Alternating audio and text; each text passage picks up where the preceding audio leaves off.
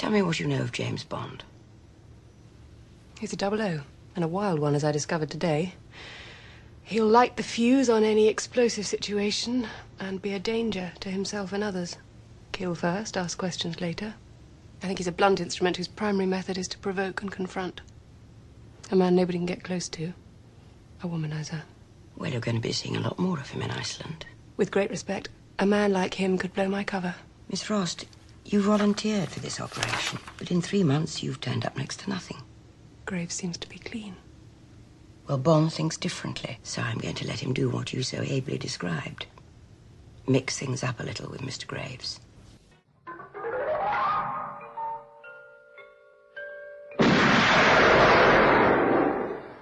Do you expect me to talk?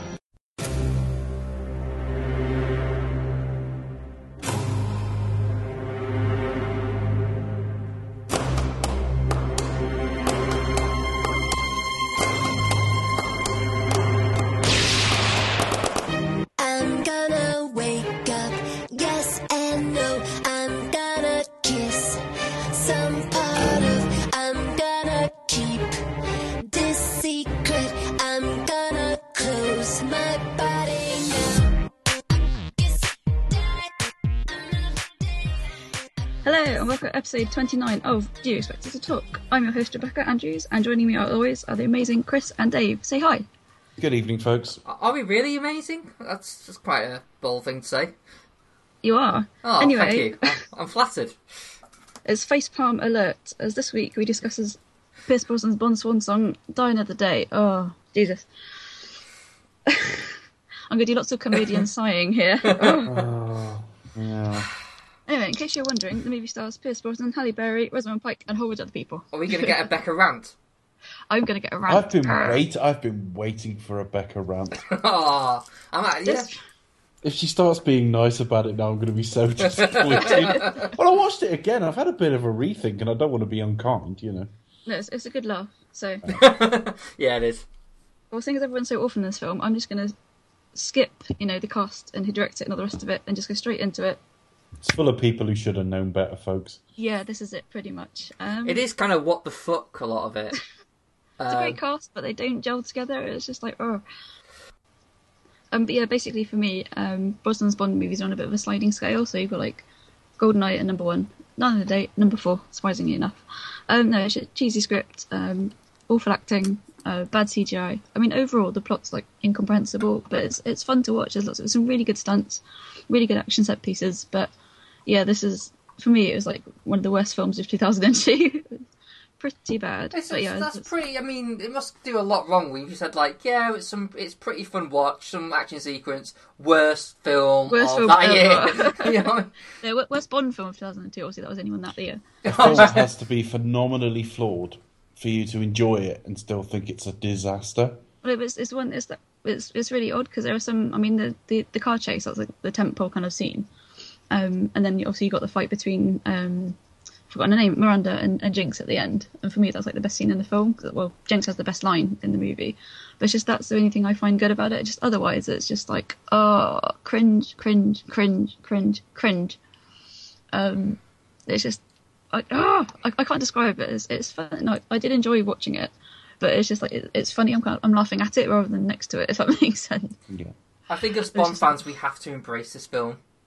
I think anyway. It's kind of, I think out of this and last week's The World's Not Enough, I'd probably like out of the Pierce Brosnan films, probably the ones I've watched the most. Oddly enough, don't ask me how that happened, but it did. I'm not going to be as down on this film as me. Well, no, but just in general. I mean, I think a lot of people consider Die Another Day pretty much. A train wreck, to put a better word. But after watching, I basically talk about Brosnan, and particularly talking about last week in terms of like a potential squandered. I think this film had a potential to be a pretty good Bond film. All it would have needed was a different script, different director, different premise. Younger Bond, no Madonna, Halle Berry to be dropped. Apart from that, it was I mean, so close. Okay. All right. Okay. Fair enough. Considering this was like, the 40th anniversary, skip forward obviously 10 years, and you've got what do you have? Skyfall as the 50th anniversary, and it's just literally from one end of the spectrum to the other, like from the sublime to the ridiculous. Yeah, I know Skyfall's a bit of a step up, but I don't know huge step up. I get more annoyed with Skyfall, and it's not perfect by any means, but so much better than this one. And I think, well, I mean, yes, it's the 40th. But this is you putting your arms around a special needs child, isn't it? Oh. Yes. You with this film is good job, little buddy. Whereas Skyfall, as a proper filmmaker, proper cast, and you judge it. Special needs child. In terms of like the issue with like the 40th anniversary and the 50th anniversary, at least Die Another Day doesn't have the desire to beat you around the head saying, "Look, it's the anniversary of Bond, guys. Look how great Bond is." On the way through, because I actually think that's not true. Yeah, I think it does as well. Die Another Day. It is totally look. See. Yeah, but it doesn't. I don't think it beats you around the head as much. I think it throws in little things in there, and particularly in the Q scene, which is fair enough. Whereas Skyfall's more subtle. Yes, Skyfall's not subtle. It literally just goes like, huh, you might Daniel Craig might as well just turn to the camera and wink. It's that blatant. It's like, oh God, please don't pander to us. I think that's what it is about me. I'm a huge Bond fan, as you guys know. I wouldn't be fucking doing this podcast. We wouldn't be here otherwise. Yes. 29 episodes into our Bond podcast. I like Bond, you know. Spoiler alert: Chris is a Bond fan. I don't need to be pandered to in terms of like, oh, isn't Bond great? Yeah, I know he's great. Can I have a fucking good film, please? It's that kind of thing. I much prefer to kind of have just little. Just little nods that don't sort of drop in we're going to drive the Aston Martin and make a joke about the ejector seat. It's like, oh please don't bother. Anyway, but yeah, in terms of Die Another Day, there are things. Particularly watching it tonight. Wasn't tonight, last night. There were things about it that I liked, and it just down to, I don't know. I've always thought of this film as like Bond going through a midlife crisis, and it was odd that it really didn't need to, because last week it did, like, the series did really, really well. It's not like it was like people go, oh, that Bond's a bit old, isn't he? It's getting a bit stale. If this had followed, I'd have almost understood more if this had followed License to Kill. Yeah. Yeah, because it would have been, well, that didn't do so well. It was dark and gritty. Let's embrace the fun and the batshit of this series. I know that's what's kind of odd about it. It just felt like there's a need to kind of like let's be cool, modern, and trendy. It's like, well, do we really? No. No. I mean, the things that I think of real. I think the worst things about this film is kind of like the pointless slow motion kind of like shots where I hate the direction of this film. I find it hard who to point fingers to, because obviously when you make a film, it's a collaborative thing. I mean, we could talk about how the script, how it's actually badly written now, but the truth is, the same guys who wrote this wrote Casino Royale, and they also wrote last week's film, and they wrote Quantum of Solace, Skyfall, and had a hand with well, they've written everything. They've written everything since this. Yeah, and plus that was after a 4-year break. So they represent the good and the bad. So and I remember it was like they were on the Empire podcast. It was around the same time they were talking about Skyfall, and they were talking about how the idea of Bond using like a cutthroat razor, and they actually talked about, well, we had that idea for Die Another Day, but for whatever reason, I heard that all of the sort of goofy humour, silliness, gadgets, everything was... I mean, it's a bit like Orci and Kurtzman, who wrote the Transformers films, the 2 latest Star Trek films, The Amazing Spider-Man 2. I think they're hacks, and I think half the stuff they write is really dumb and all the rest of it. And I've wondered for years why they are where they are. And reading between the lines and reading things different journalists, actors, directors, and everything else have said, a lot of the reason they're where they are is they're very compliant. And I don't mean studio orders. I just mean that they fit in with what the director and the studio suggest to them. So if the studio says, we want a film of this kind of tone, that's what they deliver. And I do wonder if Purvis and Wade were the same.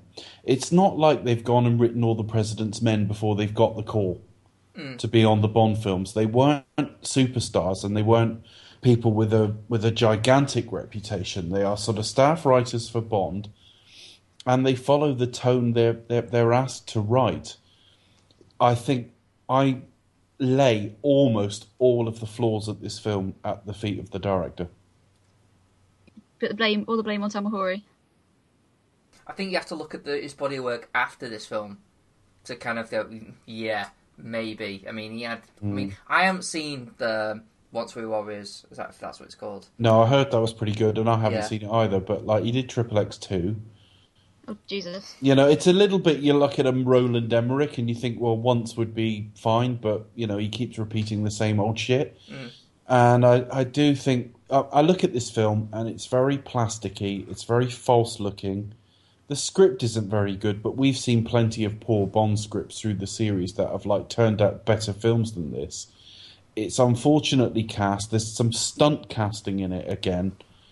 And it's got these stupid whip pans and slow motion bits and just shit. And that's the director. And if you took really pointless for no purpose at all, it's not any kind of signature. It's just, aren't we cool? And I think, well, if you take the basic idea, and the director doesn't normally come on at the point where there's a finished script. So if you think, well, a director comes on board and you've got this basic idea that we're going to have Bond captured and betrayed and everything that goes with that, and we're going to have a North Korea, South Korea thing, which is often topical. There is scope there to make an excellent film, and this film isn't bad for the first half an hour. Well, there are lots in that first half an hour I don't like, and it needs a better director, but with a surer hand at the on the tiller and a slightly better visual style. You could pause this after 25 minutes and say, this is really good. Well, I can't with this. I can't with this director. But there was nothing that wrong with it. And I do put it all at his feet. I think, the poor CG, he was the big advocate of all of that. Obviously, there's blame to go around because the producers hired him. They signed off on this vision. I don't imagine Bond directors get final cut. I'm not saying it's all him, but the fact is, having hired this guy, he's delivered Die Another Day. I don't necessarily think it's the least enjoyable film in the series, and I'm going to have to balance that when I rank these, because Octopussy's a better film, but I probably enjoyed it less. Diamonds Are Forever's probably not as bad a film on paper, but is miserable.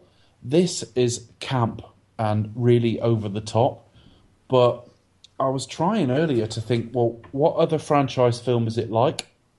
And the first one I went to in my mind, Batman and Robin. But the problem with saying Batman and Robin is, Batman and Robin sets itself up to be camp and silly and a kid's film. This film starts with torture.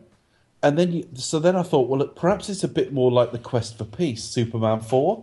Because I thought, well, with Superman 4... There was a serious message to it. There's a serious idea behind it, and it just gets compromised. But then... with that, it has some awkward. It's been butchered in the edit, and it's had its budget cut. Whereas this had a really lavish budget. There's not quite anything out there that's like this film, and I think objectively, it's probably the worst film in the series because every decision made is wrong. Almost everything through this film, you go, well, that would have been better if. That would have been better if. I wish they hadn't done that. That's very poor, but. If I lined up all the films in the order I wanted to watch them, this would not go last. Wasn't Lee Tamahori really keen behind the idea of revealing that the James Bond 00 is actually a code thing? So he wanted a cameo where Brosnan met Sean Connery, but Sean Connery was a retired James Bond. And it would feel like, it's that James Bond's his code name, so they're all basically different. I'm so glad they stopped that, because they could have just gone with it. They could have said, well, and you've had some success, we'll go with it. And not only would... At the moment, Die Another Day sits in the middle, at the end, of a Brosnan era that isn't the most distinguished, but the film before it functions as a film. The film after it is terrific. So it's one of these car wreck mistakes that I'm sort of semi-glad is there. But had it influenced the series, that each of the Bonds we've seen had been a different Bond, which makes no sense at all. Or why is Roger Moore stood at the grave of George Lazenby's wife? I know, but that's the idea. When people go, "Oh yeah, that's a nice idea." No, it's not, because it doesn't make sense. It takes away all that kind of all those little character elements, like sort of make basically my favourite character elements of Roger Moore's trying to Bond. fit everything into the timeline. They're trying to say, well, it started in 1962 and we're now in 2002, so it can't be the same man. Yes, it can. It's a shifting timeline. It's totally a shifting timeline. I don't see a problem with that at all. If Brosnan was filming, if Die Another Day, because they always say the films are set in the year they're made. So if Die Another Day is set in 2002, for argument's sake, Tracy died in 93. For argument's sake. I mean, that's it. It doesn't have to be 93, but it's certainly not 1969. No. And I just think the whole code word thing is people getting very tied to continuity and worrying about things you don't need to worry about. This series does not do continuity well. No, it's not like Doctor Who, for example, is it? So each actor is kind of shown to regenerate in quotation marks. It's completely different. I mean, it's not as if somebody passes on the baton to another actor. Fair enough, there is regeneration, as it were, every couple of years, but it's just like, well, it's not the same. It's completely different to any other sort of fandom universe in that respect, I think. There's nothing else like it, and you can't pretend there is. No. I'm not a fan of that theory, to be honest. It's a terrible theory. It doesn't work, and I think it debases the series, it devalues the series, and I'm glad he didn't get to put this in. To be fair, it's a big release. It would have just got rebooted anyway straight after this, because obviously it goes back to Casino Royale. But again, you've opened a can of worms that at the moment it's a silly little theory that occasionally you see somebody posit on Twitter and Facebook. They normally get shouted down immediately. If I see someone posit it, I don't feel the need to destroy them. I just would just point out that actually that doesn't really work because, or like you say, just keep scrolling.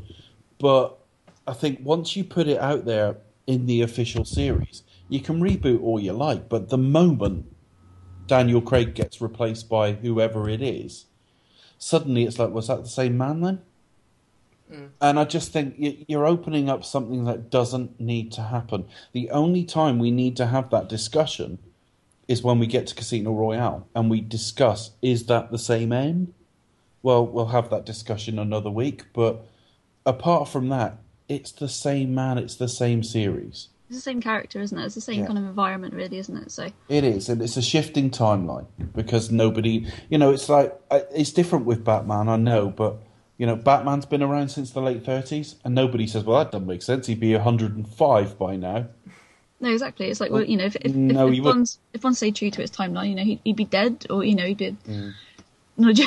So I take it as a shifting timeline. If we were still in the original timeline, and we had, I don't know, Henry Cavill, Dan Stevens, somebody like that as Bond now, there'd never been the big reboot, and we were getting sort of The World Is Not Enough, Tomorrow Never Dies type films. Oh, God. We would be in a timeline where Bond was married 10 years ago to Tracy. Yeah, that wouldn't really work for his persona, would it? I don't think. Yeah, absolutely. But yeah, I mean, have we all sort of given a summary there, really? Yeah, I mean, I'm not down. I mean, look, to me, I see this as like a Moonraker type of Bond film, like, and I think that's the only way you have to look at it. It's just kind of batshit silly. It's still watchable as hell. The film doesn't anger me. Yeah, and it may be because there's so many of them. Superman 4 or Batman and Robin don't massively anger me either because their predecessors weren't great. But there's no doubt that they killed their respective franchises. So if you were a big fan of the Burton Batman or the Donner Superman, then I could imagine you would be not too happy with those films because they've killed them and made them go away. Well, this didn't go away. I mean, 4 years is nothing. It's longer than the normal gap. And it did force a rethink. But It still did loads of money, though, as well. It did loads of money. Oh, yeah, it did really well. It's just, we know as Bond fans that, at least one time out of 3, you go and see the film and it's not great. No, sometimes you think, meh, that was it. But I think, without this one, it didn't tank. Is it his highest grossing one, I think? It is, but without Batman and Robin, you don't get Batman Begins, and without Die Another Day, you might get Casino Royale, but you don't get Daniel Craig's Casino Royale. No, this is. I think we needed this film to be able to force that reboot. Perhaps a bit earlier than necessary. So possibly the worst film in the series, but not one that angers me, and not one that I struggle to watch that much compared to Diamonds, which was it is really watchable. Bond fans might hate me saying this, but I do find it watchable. Well, this is it. Despite my earlier rant, it's fun to watch. There are fun moments in it, but it's just the script that generally it doesn't make me angry, but I just cringed my way through this film. It's like Cringe Another Day. It's like, what the hell? Okay, so Becca, like, before we go through the film sequentially, yeah. Is there anything about this film you actually do like? Yeah, there are quite a few things actually. I like the car chase, which is pretty cool. Oh yeah, you mentioned it, yeah. The bit where he rocks up in Cuba, I do. Unfortunately, this is probably one of my least favourite David Arnold Bond scores. But the bit where he rocks up in Cuba, I think he does a good job when it's not going techno, when he's not going like techno dance remix. He doesn't do the drum and bass. But when he's actually doing like, I'm just riffing off John Barry. Actually, it sounds alright. It's fine. Some really nice pieces. But so aspects of the score, for the car chase, and the fight between Jinx and Miranda at the end, which is like, I can read your every move. I'll read this, bitch. That's the best line in the whole movie for me. I really like the bullet heading straight towards me in the gun battle. Joking, right. I'm joking, of course. We're gonna have to go through it. Frankly, I hate virtually all of Jinx's dialogue, and bitch and your mama does not have a place in the Bond. Your mama? Oh god, yeah. That was very controversial upon its release. Yeah, there's no... It's not the modernisation. It's not that it's stereotypically not white Anglo-Saxon patter. It's none of that. Just doesn't fit. No, it just doesn't fit. No, it just sounds lame. It's just like, what are we, 10? Like, yeah, I know. Yeah. I will go through the film when we go through the film. But you've got one bit where he switches on Icarus, and his best line is, "Global warming is a terrible thing." That's the wittiest line about you heating the Earth that you can come up with. Global warming, not very nice. No, effectively, you might as well just said that. Yeah, no. The other bit I like as well is when the end credits roll. That's my favourite. When it ends. When it finishes. But no, I like kind of seeing all the nods and that to past films. I think some of them they do quite cleverly. But I had fun watching this movie, but I just cringe your way through it. I just think, oh Jesus, But it's fun to watch. There are some witty lines, but there are some terrible lines as well, and it's all a bit of a mess as far as I'm concerned. But anyway, shall we enjoy it sequentially? Yeah, okay. We get you said that grudgingly. Yeah, all right. Well, we get the gun barrel, and Tara She's decides, I know, have a bullet go straight out of the... It's like, what the look, it starts off like, it sounds like... the sound of it sounds quite traditional. Then all of a sudden it goes it does until you see Brosnan. Yeah, and as the dots sort of move left to right, it really sounds actually quite old fashioned. Mm. It does. And then as soon as he starts moving into frame, that disappears, and then he fires this CG bullet down the barrel of another gun, which doesn't make sense. But even if you go with it as a little gimmick, it's not very good, is it? No, somebody mentioned to us on Twitter. It's quite a small bullet. I mean, you could pretty much sum the entire film just by that alone, really, couldn't you? Yeah, you could, because at all points they're just trying a little bit too hard. They're putting things in that don't need. And the film is screaming, look at me, look at me, look at me. Mm. The gun barrel works as just the gun barrel. We've all got our favourites. I mean, there's occasionally one where we say, really hate the music on that one, or I really don't like the way he moves on that one. But broadly speaking, the gun barrel works. Just don't mess with it too much. We understand, like, the music changes from film to film, the speed of the dots. There are differences. But when I first saw this bullet, I didn't know about it. And I was just like, what? Yeah, it's a bit weird, isn't it? Nothing more than that. I mean, it wasn't. I didn't walk out in disgust or anything. I was just like, "What? Really? Oh, okay." It's a bit weird. I'm kind of glad this film wasn't in 3D with all that onto it. It's like, oh Jesus. But I think the bullet down the it's down the sort of film. I do odd. wonder, had this been released in 2010, say, Yeah. I think it would have been 3D. Yeah. If it had that mentality, because this whole film just seems to be. Chris put it absolutely right. Midlife crisis. The series trying to Midlife crisis Bond. trying to feel young. And because you had the thing with the Matrix as well, that was a big hit at the time. Oh yeah, that was a few years ago. And a lot of the extras that aren't on the disc now, but were on the DVDs back in the day, and so on, talk about Michael Bay. They talk about Michael Bay's effect on cinema and CG and how this is the future. So effectively, this film is aspiring to be a Michael Bay film. If he ever comes anywhere near a Bond film, He won't get a Bond film.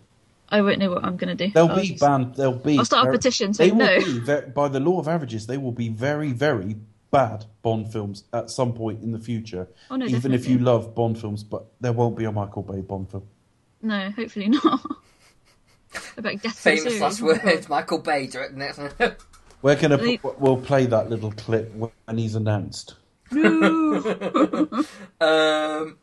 so we get the bullet, a pointless bullet, and so the opening sequence. Now I'm gonna start off by saying I actually quite like this opening sequence. I think it's probably one of the best parts of the film. This section, I think it's actually, if you told me, like, if you stopped the film like after this credit sequence, told me like, well, okay, do you think you're going to like this film? I'd be like, yeah, this looks really good. This looks quite interesting. You know, it's got a good action scene, and you set Bond up in something I've not actually seen before. Well, we've gone to a part of the world we've never gone to. Yeah. It's got. I mean, I don't love You Only Live Twice, but when we talked about You Only Live Twice, and we see it in a couple of other Bond films, Little Bit in the World Is Not Enough as well, where Bond sets off and even he doesn't know where he's going and what he's doing. He's kind of winging it a little bit. I think the only problem I had with the opening sequence... Surfing? No, not even that. I thought the surfing was okay. None of this, no. none of this opening sequence bothered me, except the colour timing, because it's got this desaturated, gritty look that had been in vogue since Saving Private Ryan. It's got this kind of like filter over it almost. Well, at this point, the Bourne identity hadn't been released, so the Bourne effect really hits the Bond in the Daniel Craig era. But at this point, Saving Private Ryan led to this whole era of really desaturated, slightly gritty-looking films. And they try to put it on this, and it's weird because every time you see flames, they don't look desaturated. So it's got that kind of Sin City almost look, that you've got very, very little colour and then very bright orange. And the other thing is, and it's not as noticeable on the small screen, although it is noticeable, but it was hugely noticeable in the cinema, that if you desaturate it and make it look gritty, all you're doing is make Brosnan look old. Yeah, he does look a bit, he's gotten on a little bit. Was he like nearly 50 or something, wasn't he? Brosnan would have been 49 in his late 40s. Yeah. Literally, yeah. Yeah, there's a few other age discrepancies. And he which we'll get smokes as to. well, which ages your skin. So it's okay, but when you think the last film particularly had quite a warm colour palette, and this really stood out to me. So Chris is right. I think as we went to the credits, I'd be, this is quite interesting, but I would still be shot a bit odd. Yeah, I kind of be in the same boat, really. I mean, it's like, I quite rate like the hovercraft chase. I think it's quite good. But it's just, it looks weird because you've got the mix of the live action, but in-camera effects next to there's obviously CGI effects. A lot of green screen. Yeah, a lot of really obvious green screen as well. And I don't know, because they've used it, quite well, obviously in the previous films. So how can they get it wrong here? I don't.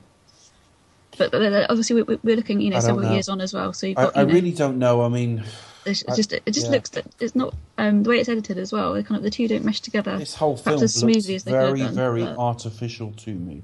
And the last film had quite a warm colour palette. Brosnan looked great, and there was quite an organically drawn love story. And this film just feels like a very technical, very cold exercise. by comparison. Yeah, it's not. I don't know. I'm not warming to it, as it were. No. But, so you have the night surfing. Yeah, we best ought to say we don't give plot summaries, but we do kind of tell you what happens as we go through. Yeah, Bond is surfing on the coast of North Korea, stroke Cornwall. Yeah, stroke Nuki. Yeah. Well, is it meant to be? It's like somewhere. Is it Maui in Hawaii where they actually get the really high waves? And that's kind of a really sort of mecca for pro surfers, so I'm told.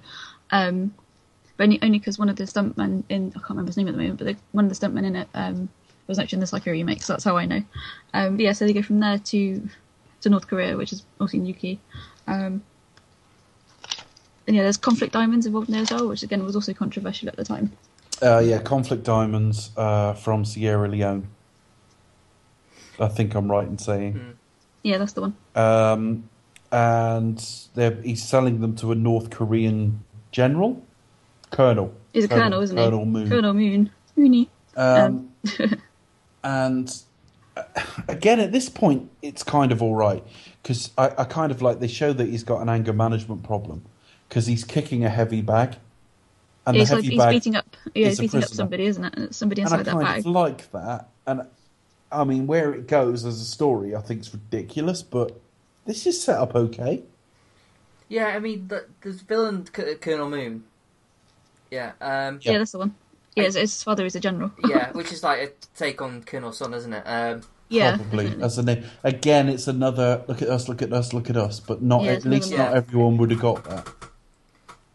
No. I mean, like, I actually quite like his short kind of performance. I mean, later on, his performance doesn't match what Toby Stevens does. You would never believe that's the same man, even if he bought totally into the technology. They're so different in build, height, mannerism, voice, everything that you're just like, well, that wouldn't work. No, it's obviously a different person, but I think within the confines of the film, obviously because you undergo, in quotation marks, gene replacement therapy. Yeah, I'll buy into it. I watch Star Wars films where they're hitting each other with hard light, fine. Well, this is it. I know that's not Earth, but I'll buy into the fantasy, fine. Yeah, you just have They've to kind of got suspend your gene disbelief. therapy, and you can turn from one type of guy to another. Doesn't make any sense why they would. The process doesn't make any sense, and yeah, we'll get there. I mean, it would have made more sense if, like, because they do the whole thing. Oh, I studied at Harvard. Well, fine. Why don't you just make him as a friend you knew at Harvard, and who's in with you, and now wants revenge because wouldn't plastic surgery be easier? No. Yeah. And you're not from North Korea. You're from somewhere else in the Far East, and you've had just enough surgery on your eyes to pass as whatever Vietnamese. Or whatever. But no, you want to be a white Englishman. None of this makes any sense. And we'll get to it a bit later on because I can't believe people who've been paid tens, if not hundreds of thousands of dollars to write this have missed such obvious points. But we'll get there. Okay. So basically, he's a bit Scrappy-Doo, but I like him as a kind of like, a villain who's like, pretty much, sadistic and twisted. It makes a short but lasting impact. We get introduced to Rick Doon as Zao. Yeah, he's pretty cool. I think again, if we just scrap the whole face thing, it wouldn't be a lot better, because he gets exploded with the diamonds. But that's Bob going, our villains and henchmen normally have something notably physical about them. Well, if you're undergoing gene therapy and you want to pass for some British guy called Richard or something, the last thing you're going to do is leave a load of diamonds in your face. Well, yeah. Things are... I think they should just scrap the whole gene therapy thing anyway. And why can't Zal just be disfigured or look the way he does from that nasty explosion that happened? Or a bit like 006, we think he's dead, and then we find out the person pulling the strings is him. Yeah, would have been a much cleverer way of doing it, I think. But anyway, yeah, I like how it's set up, like how Bond has the exploding thing in his watch. That works pretty well. We get a good action scene on the hovercraft. It's it's a good chase. I think. Yeah, it's a decent thing. It's okay. I even liked, even though it's cheesy as hell, Saved by the Bell. I did laugh at that line. That does make me laugh every single time. But he is literally Saved by the Bell. It certainly didn't bother me. I thought it was all right. But but then we start. Before we get to the pre-title scenes, we actually, we start Bond is captured and being tortured, and I think, this is an interesting place to start a film. I thought this is pretty neat as well. Much like last week with Bond being injured, it's like they've not done this before. This I like this. And then the Madonna... show that he's more human. Yeah, and then the Madonna video kicks in. Now I'm going to say something kind of controversial as well. Now, if we just ignore the Madonna video. I think the actual title sequence is pretty fantastic. I think if it wasn't for that fucking Madonna song, this title sequence is probably up there as one of the best ones. I've only got one problem with the title sequence. That's the Madonna song? No, not even that. I don't, joking aside, because we've mentioned it on previous weeks, I don't like the Madonna song, but it's kind of alright in context. I wish they'd never had created that context, but it's kind of all right and it fits. My only problem, actually, is we keep getting... Because at the start of the film, at the start of the sequence, he's just been captured, and at the end of the sequence, it's 14 months later, I would expect something a bit more sequential, whereas what we actually keep seeing is the same shots over and over again. So it's a bit... I wish they'd got more shots of Brosnan. Getting tortured. To use in this sequence. Progressing but as he went apart from that, I thought it was brave and different, and I quite like it. Yeah. Yeah, I like the imagery. He's also got like diamonds, they're called and fire and ice. Yeah, I think that's really clever. I really like it. And also it reminded me of... Because, in Skyfall, when we think Craig's Bond is dead, well, we don't. We know he isn't. Yeah. But, he's supposedly dead, and he falls into the water, and the woman's hand reaches up and grabs him. Yeah, that's what... Yeah, but there's a bit in this film where, like, a woman's hand cradles his jaw as he's being, like... Yeah, it reminded me a lot of that. And I kind of like that. And I do wonder if it's meant to be a theme of, like, Bond is followed, haunted, supported by, like, ghosts of women that have been in his life.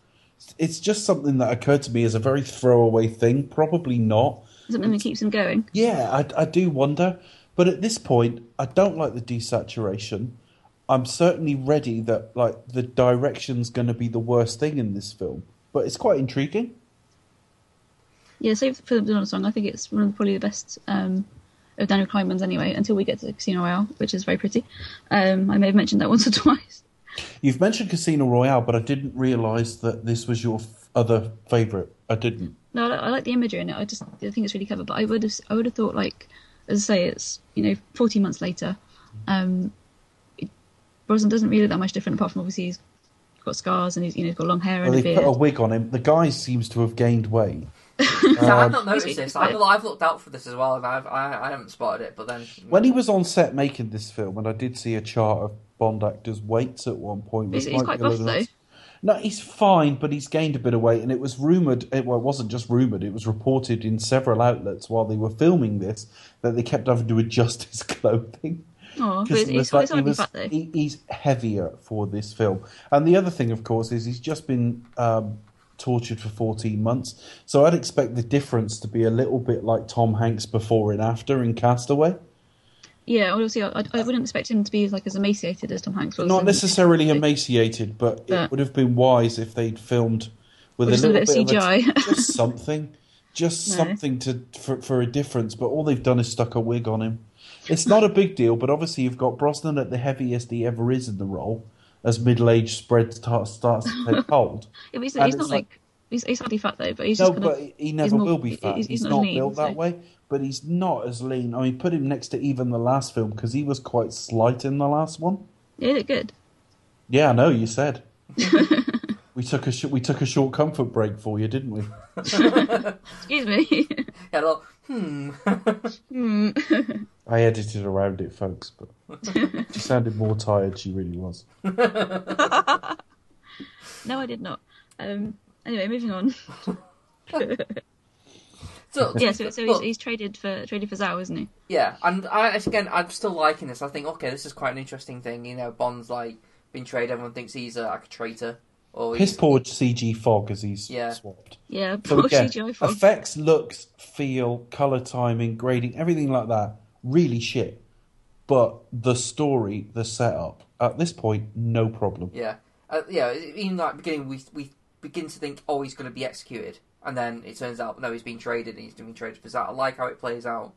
And then when he gets back, everyone kind of thinks, well, you must have told. It's like, how could you possibly even know, because you've been tortured that badly? You might have said something, without even... You might have given ways. Yeah, and it's like that even that kind of like, well, Bond might be doubting himself. It's that kind of, God knows, but, he's pissed off at M. M's kind of like, doesn't know if she can trust him or not, and he's kind of pissed off that he's like traded for Cyrus. Like, no, just, I'd rather you just fucking let me die, and trade me for some terrorist freedom, So yeah, I'm still liking the film at this point. I think up to the point where he kind of does a Zen thing and kind of makes himself die, literally. The film to me has like 3 points where it drops by degree.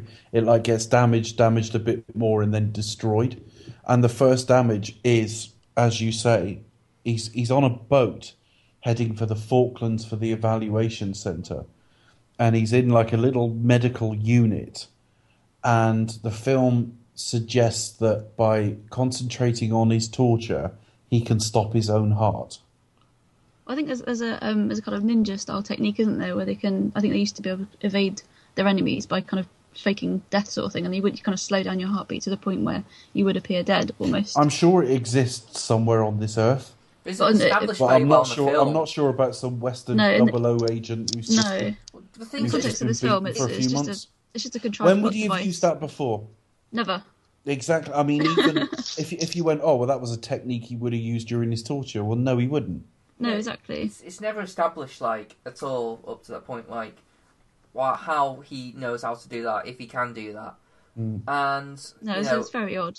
It's just contrived so he can escape out and go, oh, I'm checking out, and just like... Thanks for the kiss of life, and then she does a Roger Moore by effectively creaming herself at looking at... And he looks like Grizzly Adams at this point. Even if Pierce Brosnan really, really does it for you, he's not at his most flattering to look at. He then goes to a hotel he's used to in Hong Kong, having been stripped of his 00 status. Are we to believe that he swims from the Falkland Islands to Hong Kong? No, the boat's on its way. Presumably it's around Hong Kong. He's probably swung... Yeah, you see him climb off the harbour, or something like that. Yeah, that's it.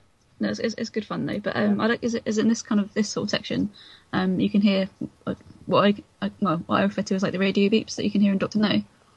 I think that's one of the nicest little nods to the past films I think in the whole movie. Yeah.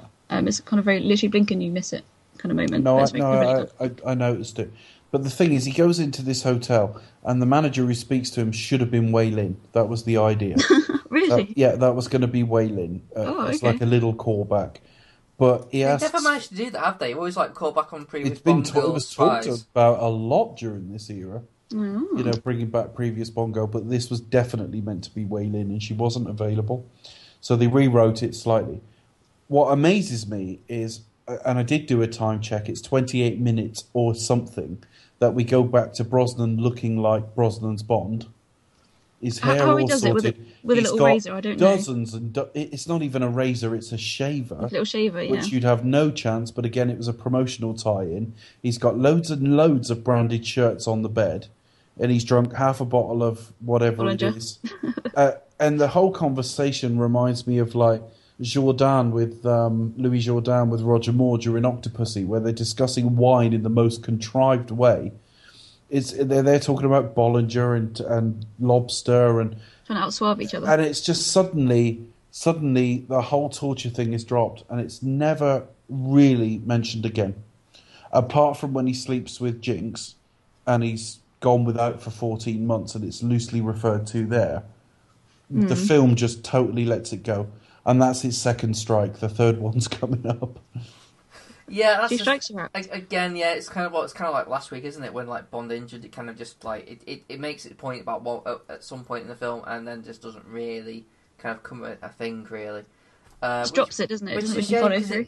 Because it kind of adds like a little nice touch. I mean, there's a nice touch where he has the encounter with the masseuse, whatever. And Peaceful Fountains of Desire. Yeah, and he has a little Essex. He has a little sort of moment of crisis, like. a little bit of a like. Okay, I'm kind of like lost my knack for this a little bit, or something. So there is that, which I thought, okay, that's interesting. Like again, we've seen like a wounded Bond, and it just kind of forgets about it. Stupid CGI and ice palaces and whatnot. Yeah, but again, he heads off to Cuba. Then the very next scene, he heads off to Cuba and sees a guy that reminds us of Kerim Bey. So again, at this moment, not a problem. Driving a very old-fashioned car that reminds you of Dr. No. There's lots about it still until Jinx walks out of the water in a minute. Yeah, and he's actually on a mission just to actually kill Zhao as well. He's not like, he's not got the backing of MI5. Oh, he's out on his own, isn't he? He really is. Out, it's like License to Kill on all a over mission, again. like, right, well, there's a dangerous man free. I'm gonna fucking finish what I start. I'm gonna kill him.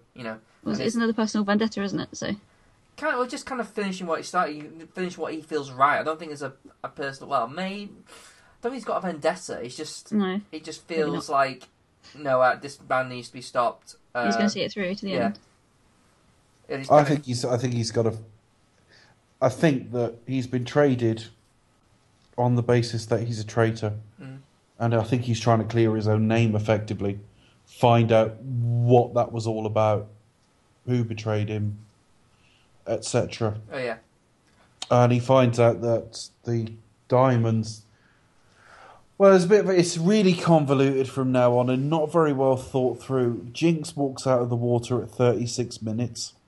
Yes, you got the answer. Because I said in a very early podcast, this film dies at 36 minutes, and this is what I meant. I mean, you've got Brosnan. His body type has changed. It's very noticeable when he's talking to Q later on. His body's become a lot more middle-aged all of a sudden, and he's got bouffant hair, and he's smoking a cigar and wearing kind of like an Hawaiian shirt, and he looks ridiculous. It's not as bouffant as Tim, though. Not as bouffant as Tim. And out of the water walks Jinx and heads to him and has the most painful dialogue. And from this point on, that's how everyone talks to each other in this film. It genuinely dies. Not because it's Halle Berry, not because she's walking out of the water, but from the moment she reaches Bond, this film is all puns and one-liners. It's fucking dreadful from now on. The whole conversation is just like sex puns. It doesn't help. I mean, God bless her. Not that I hold any animosity towards Halle Berry, but she's not the greatest actress in the world, is she? But she was brilliant in Monsters Ball. Yeah, she got the Oscar, didn't she? But yeah, I take your general point, Chris. Most of the time she's been hired as eye candy, and she's neither good nor bad in most of what she's in. And she can't really, she's got that John Travolta problem of not being able to pick a fucking script to save her life. She wins an Oscar and follows it up. In her defence, she was really keen on it. She was like, she just struck me as someone who generally was like the series. She said, I grew up watching them, and she just loved being a part of it. She was back at work the day after she won an Oscar. Yeah, definitely. Well, she was going to. She works hard.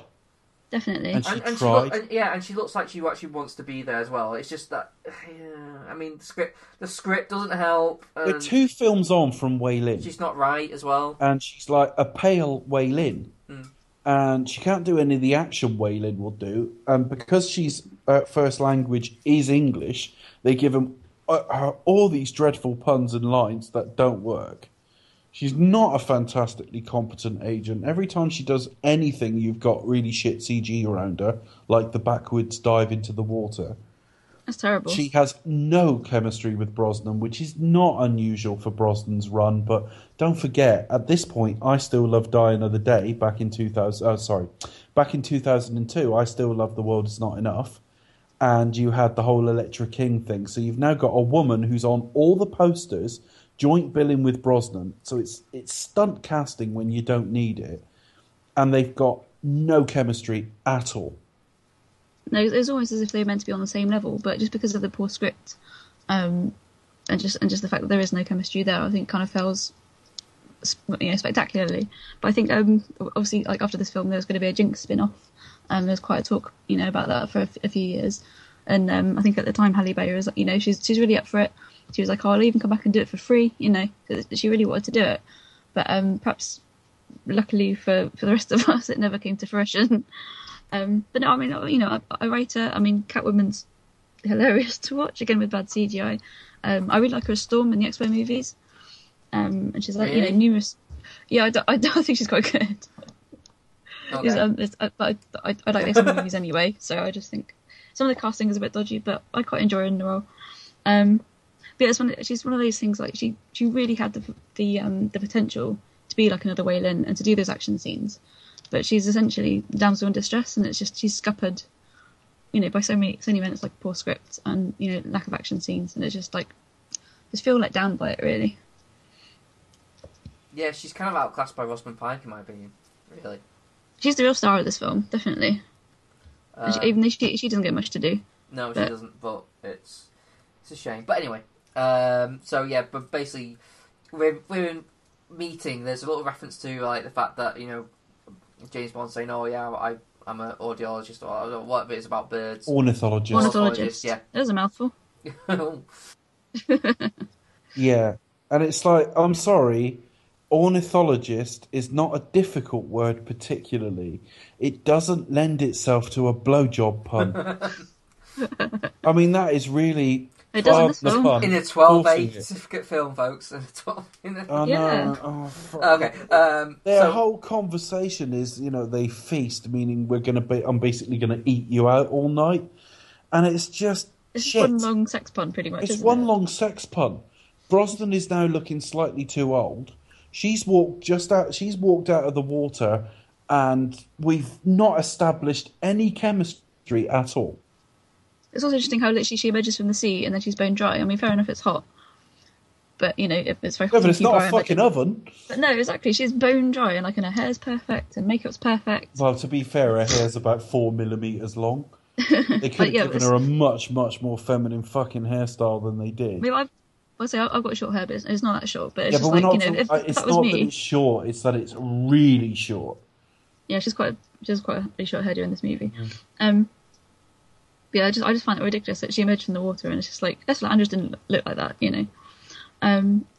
So anyway, yeah, they have the obligatory sexy scene between them, don't we? Which we actually see Bond come for the first time. Does Brosnan give the same pain face he gives when he's getting... Well, he looks like he's being strangled, so yeah. They decided to put this in on the basis that it had been 14 months and he would really enjoy it the first time. And I'm thinking, I'm sorry, I could not have sex for 2 hours and I'd still manage to look like I was having a decent time. Believe me. Well, apparently the scene was too racy, so they had to edit it, apparently. Well, I don't know what... I suspect that might be bollocks, just because of the way it was shot. Yeah, it's shot in half light, with half of their bodies. I find it hard to believe. What did we fucking miss? A golden shower? Maybe they consider it to be racy, but if we watched it, we're like, so fucking what? No, I think it was just a bit of PR, really, because I remember watching an interview with Lee Tamahori at the time, and he was saying, we really had to cut back on the scene because it was a lot of it was... and I was like, yeah, right, really? Before, she appeared in Swordfish topless, and she basically, they decided on set they wanted this shot. And I think she had a no nudity rule, I believe. It was a homage to and they talked to her, and basically she negotiated an extra $500,000 for this topless shot. And then the Daily Mail, because it's always the fucking Daily Mail, came out with she's going to be topless in Bond, which is bullshit from day one. And of course, then Monsters Ball came out, and she was naked in that for quite a bit of it. And so this whole rumour factory came up that there was going to be this massively explicit sex scene. It's a Bond film. Don't talk shit. No, you're going to get bums on seats. You're not going to get that 12A certificate. You're not going to get nudity in a Bond film. You might get a bit of side boob. That's about it. Wait, we didn't even get it in License to Kill, and that's a 15. I mean, you get the odd nipple occasionally, and it's a slip and an accident and a mistake. Or in the title sequence. Yeah, I mean, you are not. What was that? Whoop! Too late. Oh, you're not going to get it much racier than we've got here. No. We've already got a shot where Brosnan is obviously, his character is obviously coming. And, It's not just a pain face, folks. or he's being strangled. Or he's in negotiations for Bond 21. Maybe he's getting massively turned on when being, like, attacked or tortured. Yeah. Maybe that's the thing. What is she eating? Is it like figs or something? It's an aphrodisiac, isn't it? Then he's obviously like... To be honest, you need an aphrodisiac 1 second after you've just come. To watch this film. I don't need an aphrodisiac. I never think I'm going to watch Die Another Day, best have some oysters. Quick, best have some Viagra. Explain that away. My mum comes round to visit and I'm watching Die Another Day with an erection. Why have you got an erection? Can I just like comment? About? This is probably the bluest. Oh, no, don't worry, Mum. I took Viagra. This is deliberate. I think this is like the bluest Becca's ever been on this. No, that she's like, oh. You need to watch Viagra to watch Die Another. I don't follow. That's like watching Viagra to watch, taking Viagra to watch the snooker. It just doesn't follow. This is what I don't understand, because I was sort of, doing research, you kind of read up about, what was kind of in the news about this film at the time, and that's why I don't believe this thing. Oh, it was so racy, how to edit it down. That was sort of rubbish, It's as if like you had to. When you're filming these things, what the hell? Get away with, and it isn't like, say, in modern days, Taken, where you think, well, it'll be 12A at the cinema, and you can have a 15 or 18 at home. Well, we're not yet at the point, and we certainly weren't then, that you're going to get like a harder 18 or R-rated cut at home. It's not going to happen. You know what you're shooting. You know what you're allowed to show. You'll get away with some cleavage, maybe some side boob. That's it. And that's all they shot. No. I don't believe any of the rest of it. Okay, should we move on from the sex scene now? Yeah. No, let's talk about that. I'll be honest, it's kind of boring anyway, the whole... I think this whole segment even, and it's just like... It's something or nothing, really, isn't it? Jinx shows up, whatever, and, he does a bit of... He's hanging out at the house bar. Not necessary. I mean, he finishes the film shagging her. So, well, not really shagging her, but they're clearly together and sexual. And it's like, well, you could have left it at that. You could have cut all of this. And you could have cut all the fucking dialogue on the beach. They could have met, or he could have just seen her at the clinic. And it's like, she's intriguing. I need to like see her again. You didn't need any of this, and it's all the scenes are dreadful anyway. It's not even until like you got the last quarter of the film where you find out she's she's like, we're on the same side, duh. It's just like, oh bloody hell, it takes a long time. So she goes to see I don't know who he is, Professor Alvarez, I guess, and ends up shooting him dead.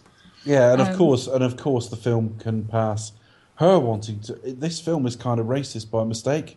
It is, unfortunately. Well, because basically the only people who want gene therapy aren't white. No. Oh no, you've got that South African guy. I mean, Brosnan's not there wanting gene therapy to like become Asian, is he? No, it's just a bit cringeworthy. But she ends up doing the awful. At least she'll have eaten a banana. That's all I'm saying. No. Wait a minute, that's not a banana. Oh dear. No, that is cringeworthy. Okay, so we kind of get an action sequence. Well, I say kind of because it's one of the lesser of the action basically blows it up. Yeah, he finds Zhao who's getting gene therapy, and that's why he gets his old face all bald and dainty. And it's Zhao, and Zhao has a thing around his neck that has diamonds, conflict diamonds in it with Gustav Graham's name written on it, or his initials anyway, his logo. So that links the two of them to each other. And as soon as they fight, it's awful, because we go all slow motion and juddery and fucking dreadful. I don't know. There's so much slow-mo in this movie, and it doesn't add to it at all. It's just... It would have been better if it just didn't have any of it. And it just adds to the artifice. It does. I know I'm watching a film. I'm sat in a cinema, but it takes you out of the moment. No, it takes you out of the moment. I don't like directorial gimmicks, and this film is full of it. No. And Brosnan leaves himself so open to getting punched as well. It hasn't been particularly well choreographed. He's got Zhao at his mercy and just gives that up. Yeah, he does nothing with it. It's just lazy and shit. Just shoot him. Dear oh dear. So we've got a big fire scene. We found out the main plot there. Well, we've not found out the main plot, but we found out this gene therapy. We found out Zhao's going through it and has a link to a Gustav Graves we haven't met yet. They've destroyed this clinic, and we get a terrible effect with her diving backwards. I hate this shot. That's so fake. And Brosnan's incredible shrinking suit. because it's linen. So if you look at the shit, if you look at it, it's becoming a bit fucking. It does shrink a little bit. Yeah, it's going up round his ankles and stuff. And also, Michael Madsen's in this movie. Who knew? That was all to do with the spin-off. There's an episode in, I think it's the second series of Star Trek, the original series, where they end up on Earth and like Terry Garr and some guy there are like trying to solve a case. And at the end, Kirk's like, you're going to have some wonderful adventures. And it's a pilot. It's a backdoor pilot. Mm-hmm. This is a backdoor pilot on the 40th anniversary of Bond for a Jinx spin-off starring Mr. fucking chain-smoking B movie. Really shit idea. And like, I heard I remember reading at the time that he wasn't going to play this role. He was actually going to get the role of like Mr. Kill. Or like basically like a henchman role. And he didn't really fancy just getting, like, showing up, being a henchman and getting killed off. No, he got signed to a free film deal, and he was going to be Jinx's M in spin-off films. So that's the only reason. Michael Madsen has done an awful lot of B-movie shit, but he's quite a big star to just turn up for the odd scene. No, he's a big name for this movie. He was being set up for future films that never happened. Kill Bill's just come out, or is coming out. Yeah. And so obviously, the whole Tarantino thing was kind of like a cool thing. Oh, what can you do? Cool. Get Michael Madsen because he's fucking cool. Yeah, and literally flavour of the month. And I'll be honest, like, aside from Reservoir Dogs and possibly Kill Bill, when has Michael Madsen actually been any good? Well, he hasn't. But I mean, the whole point is, think if he's meant to be the American equivalent of M. Do you buy that at all? Nope. No, you kind of wonder why he's there, really, because he's just sort of going in, oh yeah, we're going to shut you down, but I just don't believe why he's there at all. I find it kind of hard how he's kind of giving M a hard time, and you just look at him and look at Judi Dench. Like, Judi Dench could have just probably just what are we going to do? What are we going to do? You know, if you don't sort it, we'll sort it for you. Well, I know when we go to war, you know, I know. Don't forget, Iraq's not happened at this point. The whole sort of America and Bush's poodle thing hadn't happened. So what the fuck are the NSA doing saying, well, you do it or we'll do this? It's like, who the fuck are you? It's absolutely nothing to do with you, and you're only setting up a film that's not going to happen. No, it's a bit random. Yeah, so shit. Yeah, pretty much. So anyway, we get London Calling. A nice shot of... nice piece of music there, which is very cool. Doesn't fit the film, though. No, it's a bit random, but it's kind of... It's a nice nod, I think. Yes. And yes, you got the Clash. And a shaken, not stirred joke on the plane while he's being served by Roger Moore's daughter. Yeah, Deborah Moore making a cameo, which is very cool. I think that's a nice nod, so... And then we get introduced to Gustav Graves. And this is fucking bullshit, given what happens later. I mean, he's fantastically. I mean, for like saying that Eric Carver was quite a hams up. I think. I mean, when Bruce Forsyth, when Bruce Forsyth or Sean Connery or anyone like that was knighted, do you reckon they skydived to the ceremony? I can imagine Brucey skydiving and then posing, as he lands. He doesn't plant in a sort of hero 3-point plant. He plants on two legs with his arm already. He does that kind of muscly pose that he does. Yeah. But no, it's kind of very it's typically Bond thing. I mean, he's essentially like the anti-Bond, isn't he? Like he goes on later on to say, "Oh, I based Gustav Graves on you with your crass quips." Yeah, because you met him for so long. Yeah. I mean, basically, you had an action sequence with him, and he said hello, pretending to be somebody else. Fuck off. The other thing is, we later find out. Spoiler alert, guys! This is Colonel Moon after his gene therapy, which Bond was only captured 14 months ago. So he's undergone the gene therapy, and we don't know how long that takes, but let's assume that takes months. Let's assume it's instant. We know it isn't, but let's say it was. Well, Zawak was halfway there, wasn't he? After 14... Well, yeah, okay, that's fine. Let's say it's instant then. Gustav Graves has appeared from nowhere with British citizenship, set up an empire, and been knighted in 14 months. It's hard to believe. It's a fickle thing. British media wants what someone's popular. It goes all out, doesn't it? I don't know. I mean, look.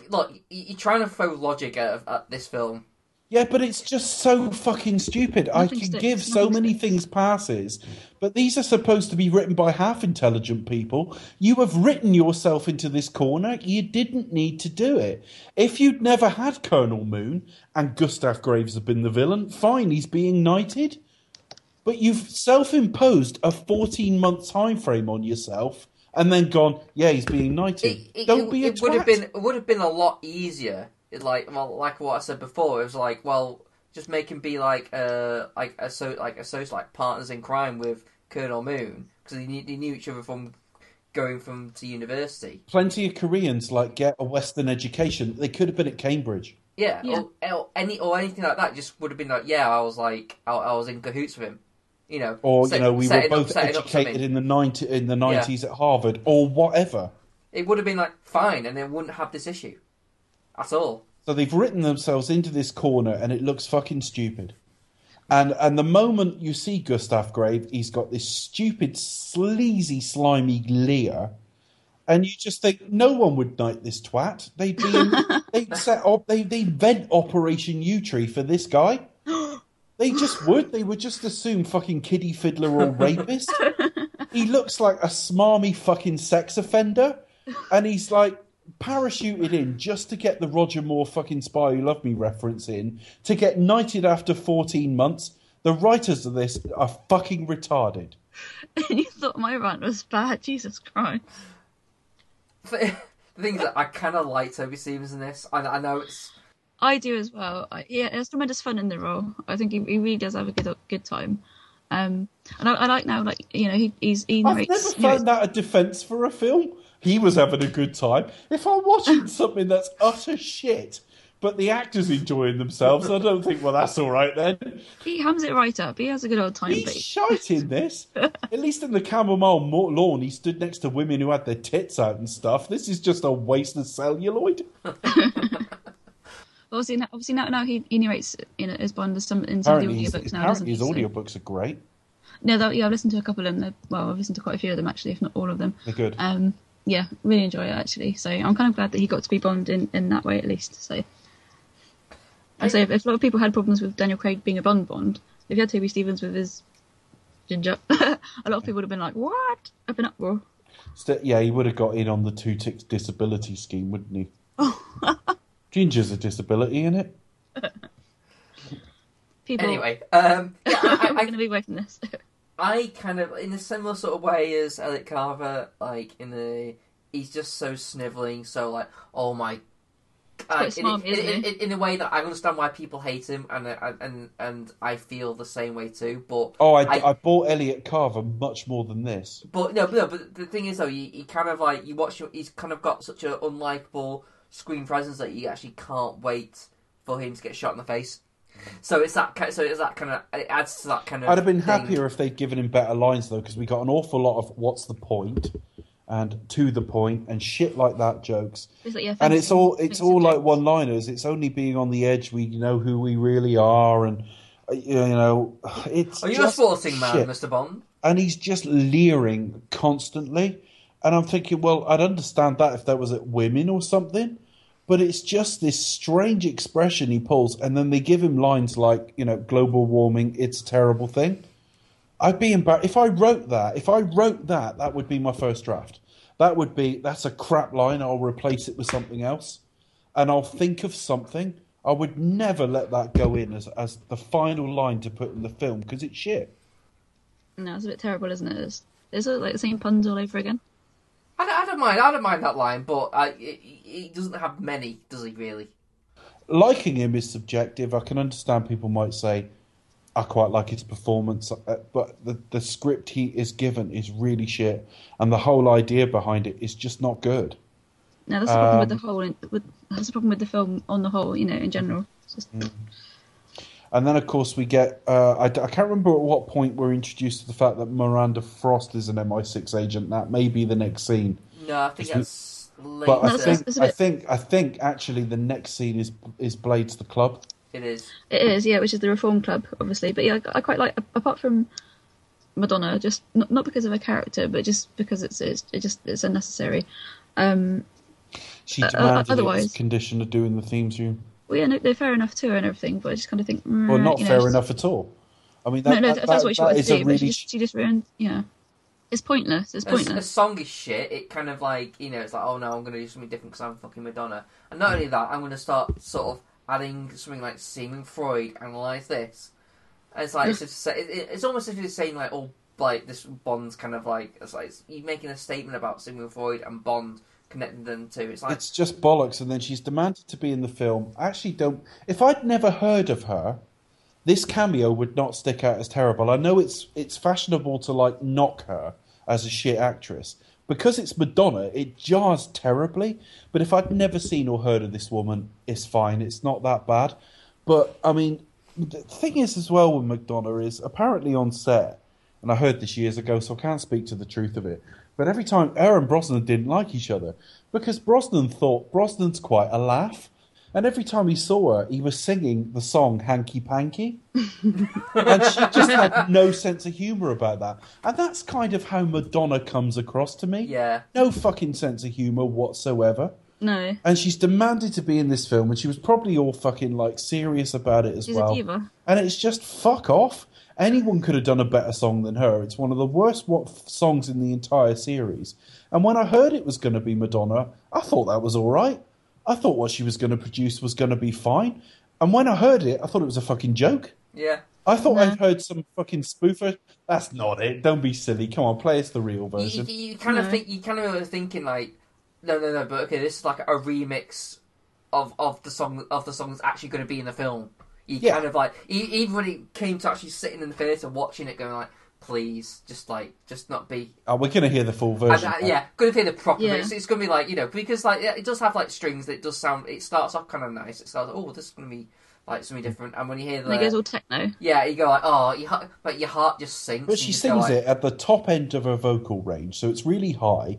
It's got a load of fucking like auto-tuning on it. Yeah, it sounds like it's been auto-tuned. So there's just absolutely nothing. And like Madonna, when she drops her voice a little bit, can be like quite rich sounding. This is cheap, nasty shit. And if the payoff for her doing that was to appear in this scene, then it was not a good deal for anybody. No. Sorry, what I meant to say earlier was, so we're talking about the scenes that I do like. Apart from Madonna, I do quite like the sword fight. Because it escalates quickly. I fucking hate it, and I'll tell you why I hate it, right? And I've always been ambivalent about it. But tonight I'm watching it, they are smashing the shit out of the place. They swing a sword through one guy's newspaper. I mean, if that were real, they'd be millimetres from fucking chopping him through the centre of the head. And you just think, in what universe would these guys do that and then finish up with a handshake and a fucking check? The police would be called. I know it's a Bond film, but like, let's not fucking be stupid here. And it's in the Reform Club as well. Bond has basically blown his cover if he had one immediately, because we don't know this is Colonel Moon at this point. And they've just behaved like a pair of piss pots. He's still kind of on his own in this respect, isn't he? So there's no kind of cover. He can go around saying Bond, James Bond. It's not like, he's James Stock or whatever. There's no kind of cover story to be had here. No, but he doesn't know Colonel Moon knows him. So he's turned up, showed him a diamond. That's and then mine. Basically, they've gone at each other. That their lives depend on it. And there are so many members of the public, they go straight by. You don't swing a sword at someone's fucking newspapers. It's ridiculous. Nobody stops to stop them, really. They all kind of sit around staring at them. If you contained it and took the public out of it, I might have bought it. But it's just like, no one would do that. I kind of like it as well, because... I totally get what Dave's saying. Yeah, it's ridiculous, but but it's only a few edits. Liking or hating the sword fighting scene is a matter of taste. But it's only a few tiny edits and placement positions away from being fine. Don't swing a sword at someone's newspaper while they're sat there. You're making your protagonist look fucking stupid and reckless. This is a seasoned agent and a guy who's just been fucking knighted. Really? Get it off your chest, Dave. Come on. Let us know what you really think. Actually, I didn't realise I hated this film as much as I do. We started talking about it. It's fucking bollocks. When this goes up on iTunes, we'll have like the extremely explicit or something. Nah, we want kids to listen to this. No, you gotta earn that. I've got to say like cunt or something.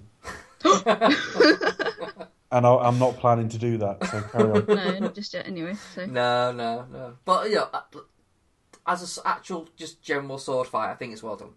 Yeah, I think it's well done as well. Yeah, it's really well choreographed. I've got no problem with that. Just don't have them swinging at the general public. It's just stupid.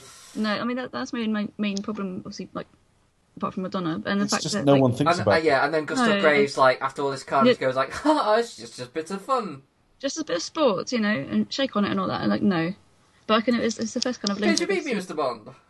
Yeah. And then as he's leaving, what looks like Oliver Skeet and probably isn't, hands him a key. And I think, well, how the fuck did M know he was there for a start? It's just like... She has eyes everywhere. Well, how can M not know he was there? I mean... It's 2 minutes after he smashed the place up. I mean... Oh. You know where he's been, where it's, left in a mess. But anyway, where hasn't he been? Woof. Where hasn't he been? So we go underground for the M scene, which is just a tube station. Meant to be Vauxhall Cross, but it's actually fictitious.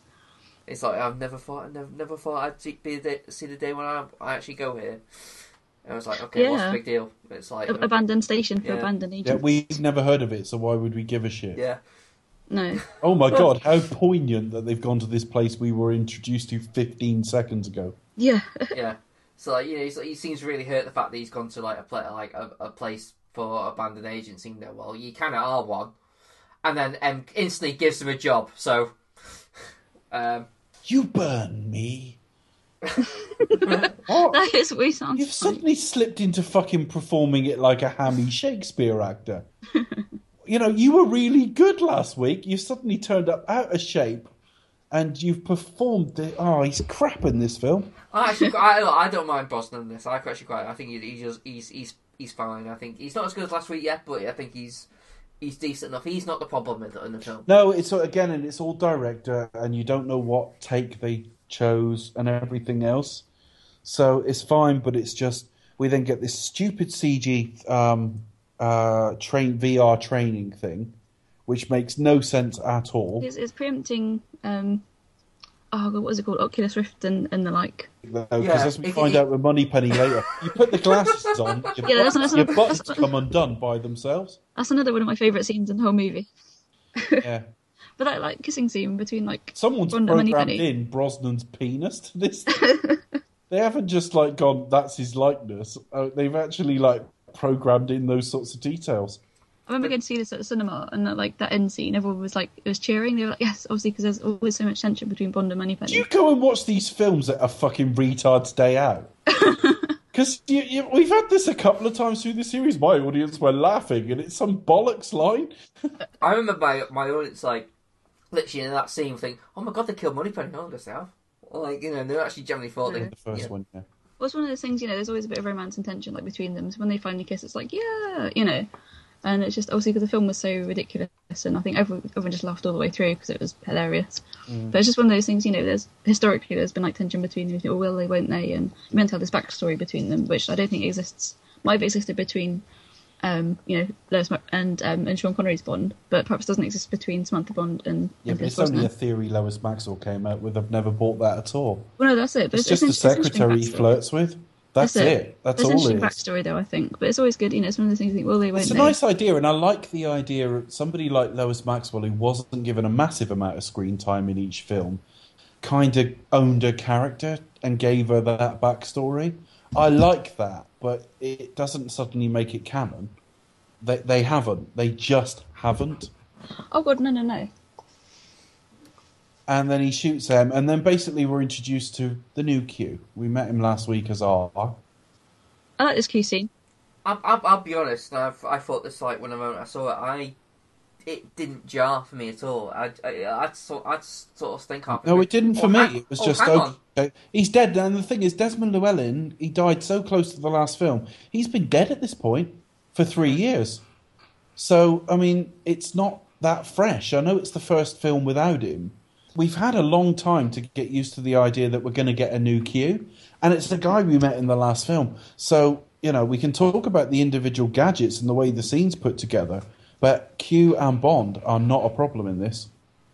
I think I like how it just go with it as if it's normal procedure as well. That it's not. It was we're not really going to sort of make a little sort of little sort of awkward little thing where, like, we remember the old Q, there's new Q kind of thing. They just go straight into it, don't they? It's literally just like, so yeah, I've been doing this for 10 films already, so and that's how it feels. It's fun to spot all the relics from the last films as well, because you've got like the alligator, you've got the Aquastar jet, Rosie Club's shoes, the jetpack, the cello, Ken Adams sketches and that on the wall, and other little gadgets there in between. So it's fun to spot all of those as well, I think. And an invisible car. An invisible car. But I do like the cleverer than you look, looking cleverer than you are. I think that was really clever. I thought that was fine. That's a great line. It's nice that... Sorry, Pardon just you. burped. Yeah, excuse. Do that again. Leave a beat. Start again. Go on. I do like how... I mean, it's a kind of shame how John Cleese never could continue on as Q beyond this. Because he does a really, really good job. And I like how he's actually a lot more insulting towards Bond than Desmond was. It's that kind of relationship again, isn't it? Yeah. Well, he's physically bigger. I mean, John Cleese is a very big man. He's a tall with guy, a isn't he? big personality. And in the last few years, Desmond Llewellyn was a very small old man. So, he's physically looking down on Brosnan. So I think I buy it a lot more. I'm not going to say I prefer him to Desmond Llewellyn, but had they carried on with another couple of Brosnan films and it had been John Cleese, fine. Yeah. I say he fits the role very fine. It just would have been nice to have, like... Well, he's not really controlled it, but, he did a really, really good job as Q. And I can't think of anyone else who would have done a better job as taking over, really. I don't want to go through all the other gadgets and the 20th watch and all that. Suffice to say, there's a load of nods to previous films, and it's really fucking clumsy. But then we get to the invisible car. The Vanish, or the Vanquish. Yeah. What did we think of that? Because it's become infamous. It's real world technology, isn't it? I think, because I think there was an episode of Top Gear sometime towards the end of last year, wasn't it? Where they did like, it was in the summer, about the reflective technology. So it's kind of preempting that. Obviously, several years on. Did it bother us all at the time? Did it offend us? Did we roll our eyes? Did we go, fair enough? Yeah, eye rolling. I think, oh god, here it goes. This is like the absolute, well, scraping the bottom of the barrel is what they're doing here. I just thought, no. I mean, even if okay, you kind of explained how the technology could work. It's kind of like a Predator car, but I just thought, no, this is kind of like a step kind of in the wrong direction. Even if you can justify it, it just looks too daft. It was like, no. So even though it's an invisible car, obviously once they get to Iceland, it's like the car might be invisible, but you can still see the tyre tracks in the snow. It's like, I think what? that was but I didn't like it because I thought, like Chris, it's going in the wrong direction. Yeah. Again, remember how much at this point I like the previous film. Majesties is my favourite as well. I don't want this kind of shit. But I didn't go, that's a ridiculous concept. I was just like, okay, well, we get plenty of silly little gadgets. That's fine. My problem was they immediately put it on ice and snow, and I just think, are you fucking dumb or something? Yeah. Do you not realise if you run over snow, you leave an imprint of whatever tracks. you put over it? And I'm just thinking, there's more than one writer on this. They must have had a conversation. Did it not occur to them to go, that doesn't work? And that in use, at some points it's completely invisible. At some points you get kind of a sort of opaque outline of a car. It's not consistent from one scene to the next. And when Brosnan gets out one side, you see the inside, and you think, shouldn't he be reflected onto the other side of the car if there's cameras on both sides of it? There's complete inconsistency in usage, and it is literally the last gadget you would ever come up with to go to snow with. Like, use it in any other film. It would have made more sense last week. Any other film in the series, almost, it would have suited better than this one. I didn't realise till this week how little use of Invisible Car is, and in terms of he doesn't really get much use out of it. He sneaks up to a door at one point. He uses it to finish off Zhao. That was it. Yeah. That's about it. Yeah, isn't it? That's it. Yeah. That is actually it. Yeah. It also kind of blows his cover as well because a guy kind of funnily just drives into it by accident. Yeah. But Yeah, I don't know. I've kind of come numb to it, but I've never liked the idea. I just thought it was even if you can justify it by modern. There is that. I've seen it so much over the years. I never had the reaction to it that other people did as a concept because he's been handed so many gadgets that aren't actually that logical. I mean, surely that mouth rebreather doesn't work. You can't breathe for minutes with a tiny thing like that, can you? Well, that's fake anyway. It's just how it looks. It's not like yeah, it is. It's that it's a big ostentatious folly rather than a little subtle one, and I never hated it that much. And if the film had been good, it wouldn't have been ruined by an invisible car. But don't go and put it on snow, you fucking idiot. Yeah, ridiculous. So we go to the Ice Palace. Oh yeah, we find out that Rosamund Pike is actually working for M. Yeah, and she reads off a character summary about Bond, which I do wonder if at some point that was a voiceover for a trailer. You've got the Death for Breakfast reference, haven't you? Who talks like that? Majesty's title. Yeah. If I worked with someone and someone said, "Can you tell us about so and so?" I wouldn't say he'd light the fuse under any explosive situation. Who talks like that, you fucking idiot? Death for dinner, the sex for dinner. Sex for breakfast. That was it. Yeah. I mean, a lot of these moments as well is like they look good in the trailer, but then when you see them in the finished film, you just think, really.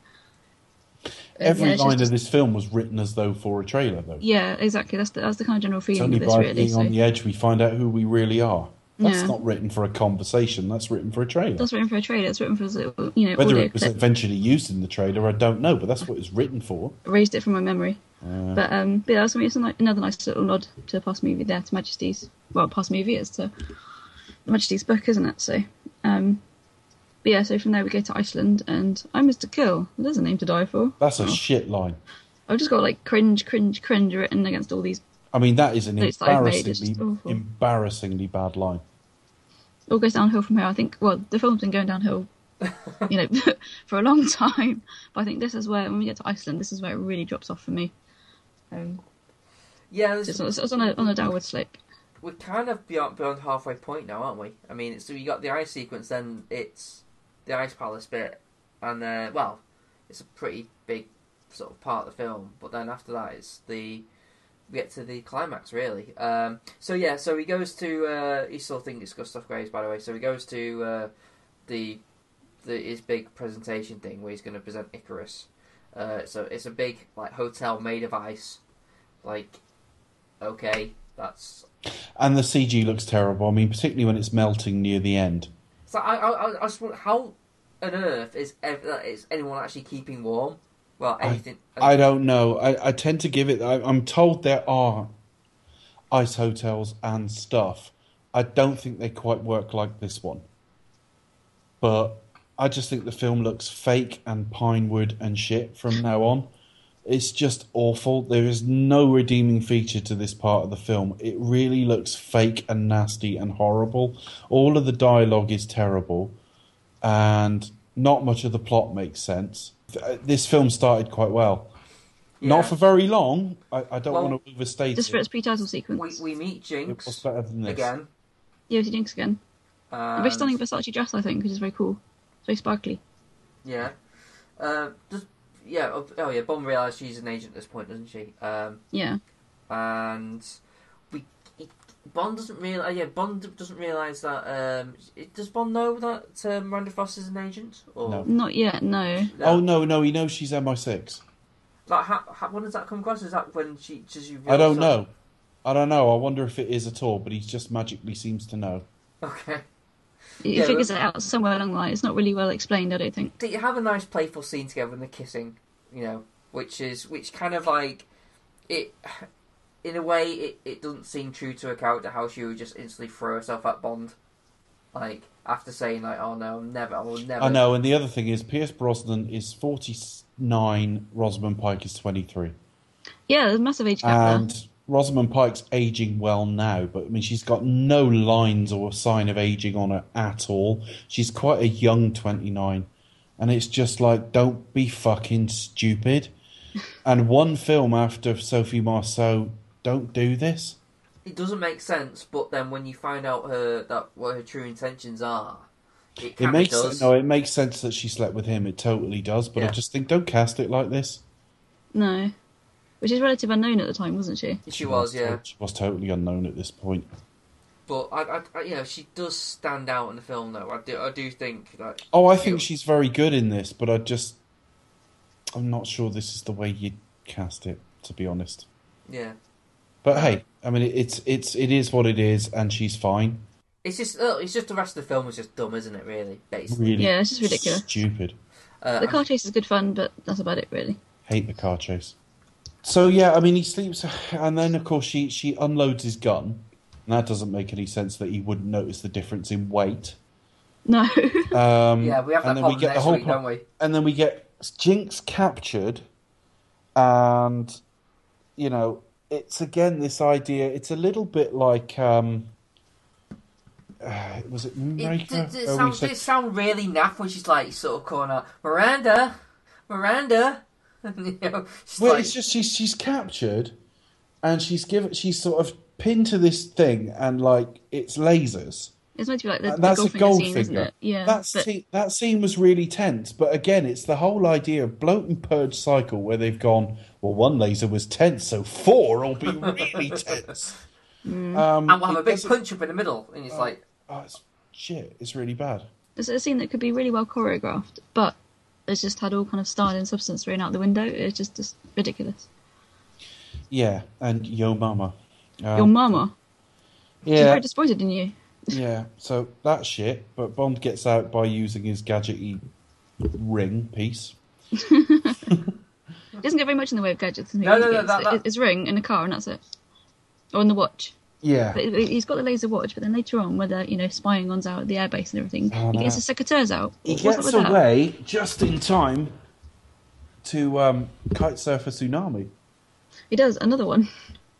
Oh no, it's just the bit where Miranda reveals herself as a double agent, so to speak. Yeah, and he escapes from her because they're about to kill him. This is like, again, it is a fleeting moment, but it's another moment that I do actually like. It's a very Bond moment. As soon as Miranda reveals herself that, no, I'm actually working with Toby Stevens, or like Gustav Graves, like Bond literally without hesitation just goes to kill her, like literally goes to fire his gun. Which I know it's very like, all right, it's too little, too late, blah blah, but it is a good character moment for me as Bond. Yeah, that's fine. So I thought I'd at least give that a mention. Okay, silence. No, I got it too, don't worry. Yeah, but he escapes in that sort of land speed hover fucking thing. And beats his time as well. And beats his time immediately because this Bond is awesome at fucking everything. He's just fighting a guy. He fought a guy earlier who wants to be in the Olympics as a fencer, and is being trained by the current Olympic champion. And Bond just turns up, and beats him. Not too bad. But I love the look on his face though. He's like, "Oh, boss, you beat your time," and he's just like, he's got a sneer like a rollerblind. He just kind of gives him, The wind changed. He learned acting from Barbara Bach. Choose an expression and just hold it. It's basically like sort of sneer from one side of the lips. I know. It's just and then we get this thing where he fires Icarus, which basically causes a landslide of ice, which causes a tsunami. That Bond kite surfs, but it isn't really Bond, is it? It's Horace goes skiing. Horace. It's really shit. This is some of the worst CG you'll ever see in a big budget film. The only CG that leaps to mind that's any worse is either the second Mummy film with the Rock at the end, or possibly An American Werewolf in Paris. The thing is, it's just ridiculous as well. Like I generally remember like sitting there thinking, how's Bond actually going to get out of this? That's quite a tough corner to get out of. And I was thinking, I wonder how he's actually going to do this. And then they did what they did, and it's like, oh, okay. It's a bit disappointing, isn't it? It's just like, oh, really? Okay. It's awful. It's an awful sequence. It looks like this weird little computer sprite. And the thing is, CG's improved dramatically. Even then, though, it was bad. Remember, back in this era, Lord of the Rings was being made, the Star Wars prequels. all got their faults and all have poor CG, but I don't think I've ever seen water and ice done worse than in this film. This is the worst looking of all three of those examples. Yeah. And if you watch The Lord of the Rings, on Blu-ray, and that still stands up. Well, in my opinion, it does anyway. There are scenes in it, though. I mean, Yeah, there are some wobbles because obviously, as you say, CGI is some of it looks great. I mean, some of it looks really good, and it all looks better than this. And again, this all ends up leading to a car chase. Chase. Where's Zal got an actual fucking car that's just like Cube Bash? I don't know. Well, he had all those. Colonel Moon had all those American sports cars back at the beginning. Don't forget. Well, they're sports car. Why are they all sports cars? They don't have they're not presumably don't have rockets and all that kind of thing. This one does. Oh, yeah. Yeah, but no, I think it's pretty cool though. And obviously, you got the ejector seat reference. It's now a word from our sponsors because pretty much. Jaguar and Aston Martin were owned by the same group at that point. I don't know if they still are. So, I don't know because I know. So you got this horrible sequence. I know Jaguar is a Tata. It starts with like a whip pan and then a bit of slow motion and then it's just awful. I hate this whole sequence. What, the car chase? It's good fun. Yeah. It's really quite not well edited. Yeah, but it's quite choppy. Yeah, but it's directed by a fucking imbecile. I mean, the concept of two high-powered, highly tricked-out cars going at each other on ice. I don't have a problem with that as a concept, but it's all stupid directorial tricks. It's got no bearing on anything, and like I say, it was directed by a twat. There's no real consequence either, to be honest. It was just, they're probably at the same level, kind of, in terms of, what their abilities are. But I just think it's kind of, it looks good. I've known people who genuinely love this film, and I kind of get it in a sort of way that some people like Rocky Horror. Mm. It's got a kind of kitsch to it, but they weren't going for that. That's the thing. You watch something like Batman and Robin, and they thought they were making a kid's film, a live-action cartoon. Joel Schumacher even said that. Remember, everyone, it's a cartoon. This film starts with torture. It's got, by Bond standards, a fairly graphic love scene in it. I mean, it isn't graphic at all, but by Bond standards, it isn't. And then we go, yeah, but it's camp and it's fun. Well, that's not what this film is at all. The only reason it's come out looking like this is they put too much CG into it, thought the way to go was lots of, homages and jokes, and you've ended up with, and slow-mo and silly, so we end up going, well, it's a bit campy. No, it's not. It's incompetent. It's like, this was not directed to be camp. I always think about that the time they do the whole slow motion camera turn kind of thing. It's like they always do it at the wrong moment. It's like they always do it where you go, well, what'd you do it there for? Yeah, it's like the one that strikes me the most. I mean, apart from the sort of blatant a car travelling into a place. What? Okay, why? And then, but the bit that always makes me think, what was that for? When Gustav Graves / Colonel Moon kills his own father. Yeah, exactly. That's what you were going to say. And it's like, why is that there? How's that meant to mean it? It's meaningless, and it's just not thought through. And I'm not saying most of these guys. I mean, if you go through someone like McGee's filmography, you'll find a couple of competent things, but time after time, a bit like Roland Emmerich, he's produced crowd-pleasing shit. And this is not a good filmmaker, and this is not a good film. And the sad thing is, it started with something really brave. Brosnan dropped all vanity. I mean, bear in mind, all the way through this era, Brosnan, I mean, he had sex in Tomorrow Never Dies. His hair didn't fucking move. I mean, the guy is just, that thing that Leslie Nielsen took the piss out of in Naked Gun. You turn to a different camera and your hair is perfect, no matter what fight you've been in. And that's the way Bond was in this era. He was a clothes horse. So the idea that they roughed him up, made him look like shit, got him fired from the service, and you've got no idea what's going to happen next, to throw that away is nothing short of criminal. And it's the second film in a row where you've thrown away something that could have been really good. I forgive it with Tomorrow Never Dies because that was only ever going to be mediocre. But 2 films in a row now, you've absolutely shit the bed on a really good idea. It's a bit like when you watch, it's a much better film, but you watch something like Les Miserables, and they go and build these lovely lavish sets and then shove the camera right down the actor's fucking throat. and you just think, well, that was brilliant. Just back up a bit. And it's the same with this film, that like, even if the script had been perfect, the director's getting in the way of it working at all. Well, he made The Devil's Double as well, didn't he? The Saddam Hussein movie. And yeah, Jet was quite a good movie, but that was obviously before that. Was Warriors, as we know. Let's see what else. Which I've heard is really good. I mean, I haven't seen a lot else. And the other thing that springs to mind is he did do the second Triple X film. Yeah, that's basically like Bond again, pretty much, wasn't it? Hang on a minute. Let me just look at imdb.com/Lee Tamahori. imdb.com? Oh, okay. He did an episode of The Sopranos, Mulholland Falls. And the lesser of the two Alex Cross movies. Along Came a Spider, yeah, which is... Kiss the Girls was the first one, wasn't it? Kiss the Girls was way better. So I heard. But at that point, you think, well, he's not going to produce anything too bad. And then he produces this, State of the Union, and the Nicolas Cage film next. Oh, that was awful. I've not even seen that. This is not a good filmmaker. Although I've not seen The Edge, that's going to be good, isn't it? Is it? He was first assistant director on Merry Christmas, Mr. Lawrence, the David Bowie film. Oh, okay. Which I kind of quite like. Hmm.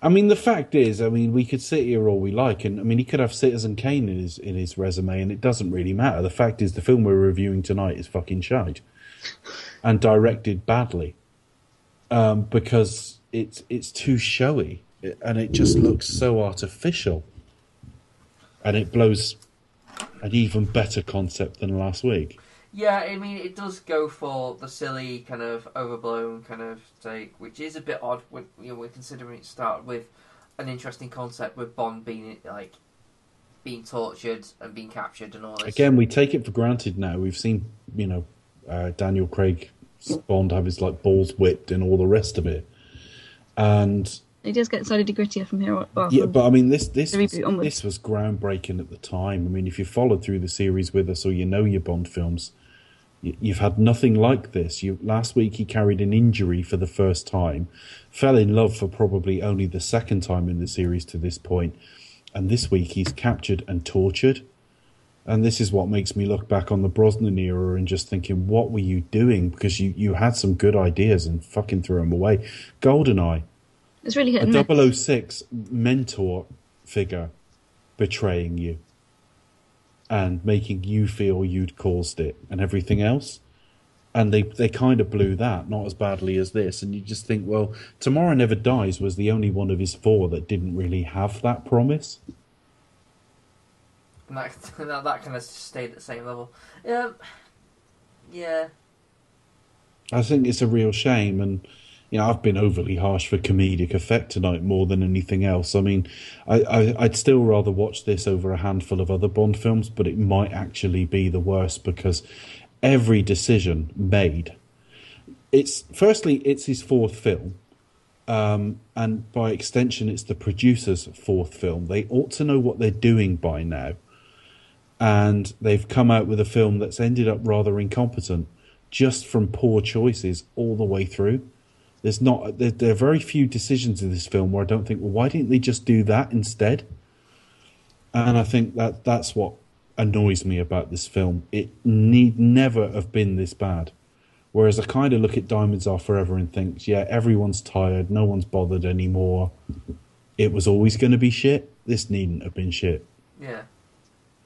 It's a shame. As you say, it's just we got what we got. It was the wrong choice of director. Who'd have thought at this point that the director of his resume to this point, yeah, it'll be alright. You wouldn't guess that he would turn out something that would be this.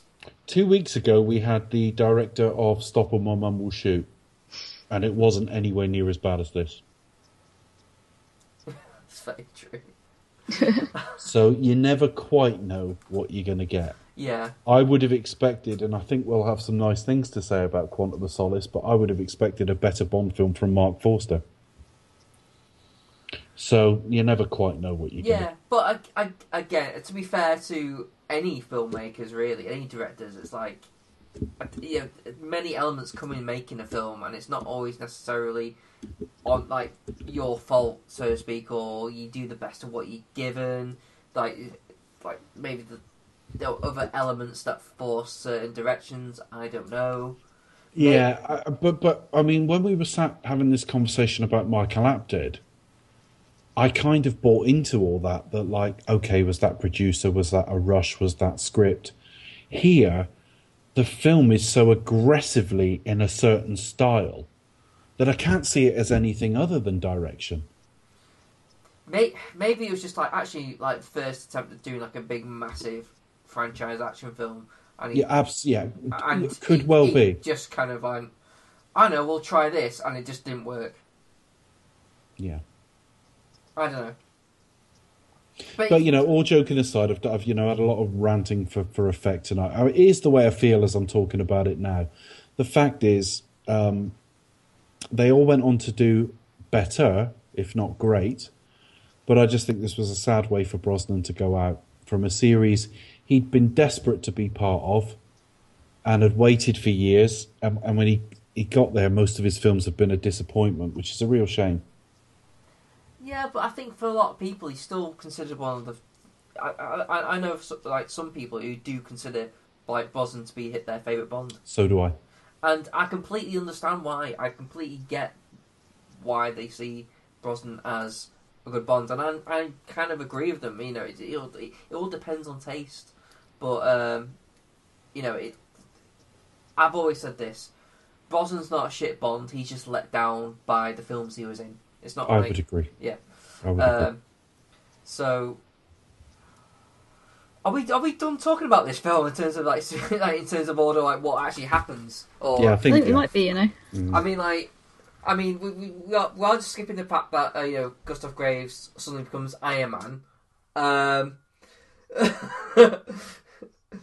We've got through the Ice Palace and the fight and all that, and frankly, who cares? And then they're going to basically destroy the demilitarized zone, which is all riddled with mines, which was set up at the start of the film, by putting Icarus through it, and which he's going to sort of run from a plane.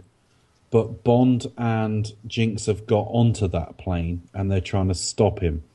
And again, the plane is incredibly shit CG. The dialogue's terrible. And you've got Gustav Graves sort of dressed as RoboCop with this horrible purple lightning coming out of him. Flash forward to the Star Wars prequels, we get a little bit of that later on. It does look a bit Star Wars prequels. If you go and watch, say, Episode 3, the first half... Brosnan's pain face when he's getting electrocuted. Yeah, don't forget that the too. first half an hour of the film with General Grievous, Episode 3. It's the same Some of the sort of lightning effects in that are very like this.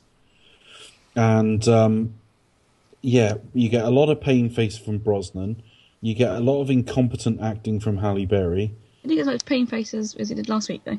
No, but he still looks like he's being strangled. It's like you do look different depending on what's being done to you when you're pain, surely. But it's just it's a sequence too far. Nobody in the West. I mean, don't get me wrong. I'm not saying that part of the world isn't important, but to the average Western viewer, no one gives a shit what happens between North Korea and South Korea. So it's not that emotive a story to the average viewer. I think so. To me, on paper, that actually sounds like, you cut back to where we start off with. It doesn't sound like a bad idea to go to, for me anyway, if done right. And I'm going to say it again, like I said it last week. What if it was Martin Campbell doing this? Like, seriously, like... It'd be so much better. I think we all know that. Martin Campbell would have just kept it a lot more... Green Lantern was terrible, so you don't know. But on the evidence of his two Bond films, he would have kept it a lot more old school. Yeah. He likes the classic feel of Bond film. Whereas Lee Tamahori was trying to push it further and further in like a new effects-heavy CGI direction. I ain't got a problem with CGI. It's just shit CGI. It looks terrible. It just doesn't come believable at all. That's my main problem. But I've kind of learned to just embrace it and just kind of be like, I just enjoy it for the kind of shittiness. I like the bits I like, and I just kind of like laugh off the stuff that's shit. Yeah. So. Agreed. I mean, to be fair to him, the film does flow more than anything. Yeah, it flows as a story. I mean, we can sit there and say that bit doesn't make sense and that bit isn't right. But I mean, like I say, I sat watching Octopussy, which is a much better film, and Diamonds, which totally isn't. And to a degree, The Man with the Golden Gun, and quite a lot of Roger Moore, to be honest with you. And I was miserable. I was bored. It felt much longer than it was. The action was really shit. Hardly anything was happening, and I didn't care. And with Diamonds, you had a leading man who really didn't want to be there. You had a production that looked cheap. Well, I think they've spent their money on all the wrong stuff here, but it doesn't look cheap, per se. So in some respects, I think this is a far worse film, because at no point does it look properly made. It kind of just looks like, why are you doing that? Why are you doing that? All the way through. But I would watch this a dozen times in a row over Diamonds Are Forever. For everything I've said tonight, flows fine. Yeah, it's an odd thing to say, isn't it? It's an odd thing to say, and it's one I feel bad to say, because just to date the episode, we lost Guy Hamilton this week. No, it's very sad. And I feel bad saying it, so let's be positive. The guy did Goldfinger and Live and Let Die. So he's written himself into Bond history. He's 2 for 2. He's 2 for 2 against. He's a lovely guy, though, definitely. So it's really sad. I mean, he was like 93 or something. So lived to a good age. Yeah, it's really sad to lose him. So. But I start looking back on that era now, and you've got Guy Hamilton's gone, Terence Young's gone, Joseph Wiseman's gone, Gert Frober. Who else? There's quite a few actually, as we think through it. I think. Ken Adam, obviously. John Barry. Adam was another recent one. John Barry, unfortunately. I think Sean's going to go soon. Sean, well, you never know, but he looks frail. There's no doubt he looks frail. But the way 2016 is going, don't Well, I mean, don't want to wish it upon anybody. We've got 2 living Bonds. One turns 89 and one turns 86 this year. I mean, at some point we are going to lose a Bond actor. Yeah, but that's just the way it goes. But it's just like, the way this year's going, I don't want to wish it upon anybody. No, absolutely not. But yeah, as you go back, Lottie Lenya died, quite a long time ago now, 35 years ago, but she's gone. And as more and more of these people are going, the series is old. It's been around a long time. Charles Gray's dead. Donald Pleasance, Telly Savalas. Yeah, all very sad. Desmond Llewellyn. Desmond Llewellyn, of course. I almost forget that because he went through to so much later, thinking about the early Bond films. The first 2 M's, Bernard Lee, Robert, what's he called? Robert Brown, both gone. Has he died as well? I didn't know that. Robert Brown's been dead quite a while. So yeah, it's all very sad. So yeah, I mean, I'm sat here bashing Diamonds. I do want to just reiterate that, yes, I'm aware that by the time you listen to this, we lost Guy Hamilton within the last 10 days or so. And he definitely wrote his name in history of this series for some very positive reasons. Definitely.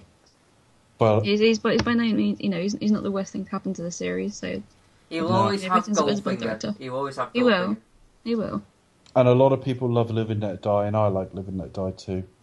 Yeah, he made really fun Bond movies. I think it was when he was poor, he was kind of sloppy, and when he was good, he was outstanding.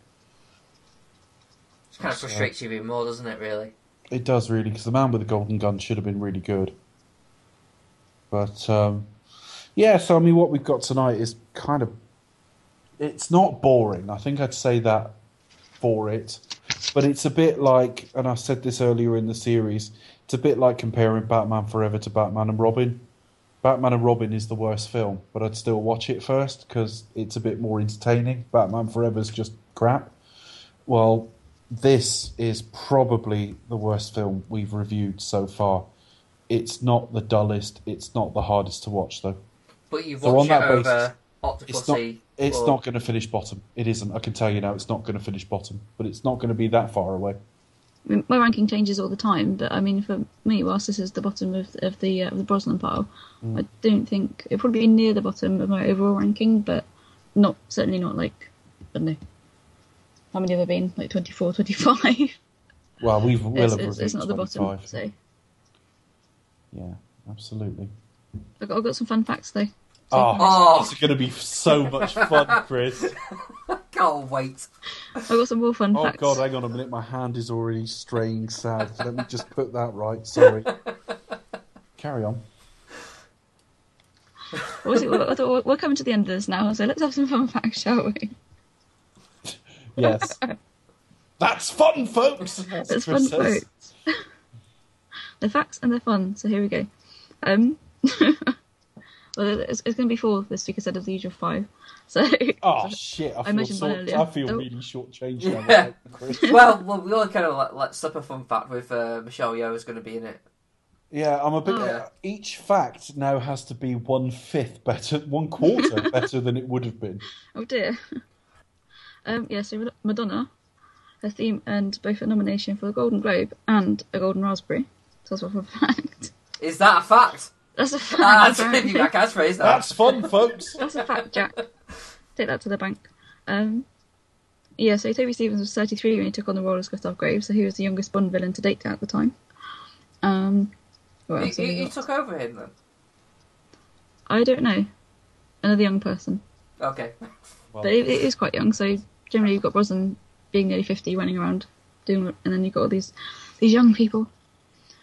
So, it makes great use of the Aston Martin Vanquish as well, but it makes it, the last couple of Bond films that we've seen, he drives, a BMW or another car that is an Aston Martin, so it marks the return of the Aston Martin to the franchise. I think 4 Vanquishes, and they had to be kitted for 4-wheel drive for that stunt scene, which is pretty cool. But I think, this is very telling. Roger Moore famously said he didn't like it. He didn't like the movie when it came out. Neither did Pierce Brosnan, so it's his least favourite of all the Bonds that he's done. So I can't remember why Roger Moore didn't like it. Because he's poor script and poor CGI. He's always been polite about it all, hasn't he? He's always been. No, that's it. I mean, I think he was just kind of quite broad, against all of them. But I think this one he was citing like the script and the CGI. I think so. So when Roger doesn't like it, which is that's kind when of you're odd. in trouble. You think, do you think this is like up Roger Moore's alley, really? Isn't it? It's all kind of. This is Not so. Obscene, Chris. So Roger, if you're listening, let us know what you think.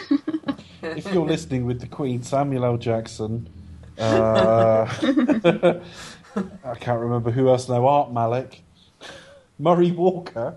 Murray Walker. That's from Batman Superman. He listens as well now. And the heavyweight boxer that we managed to tweet. And Riddick Bowe. That's the one. Yeah, they're all listening together.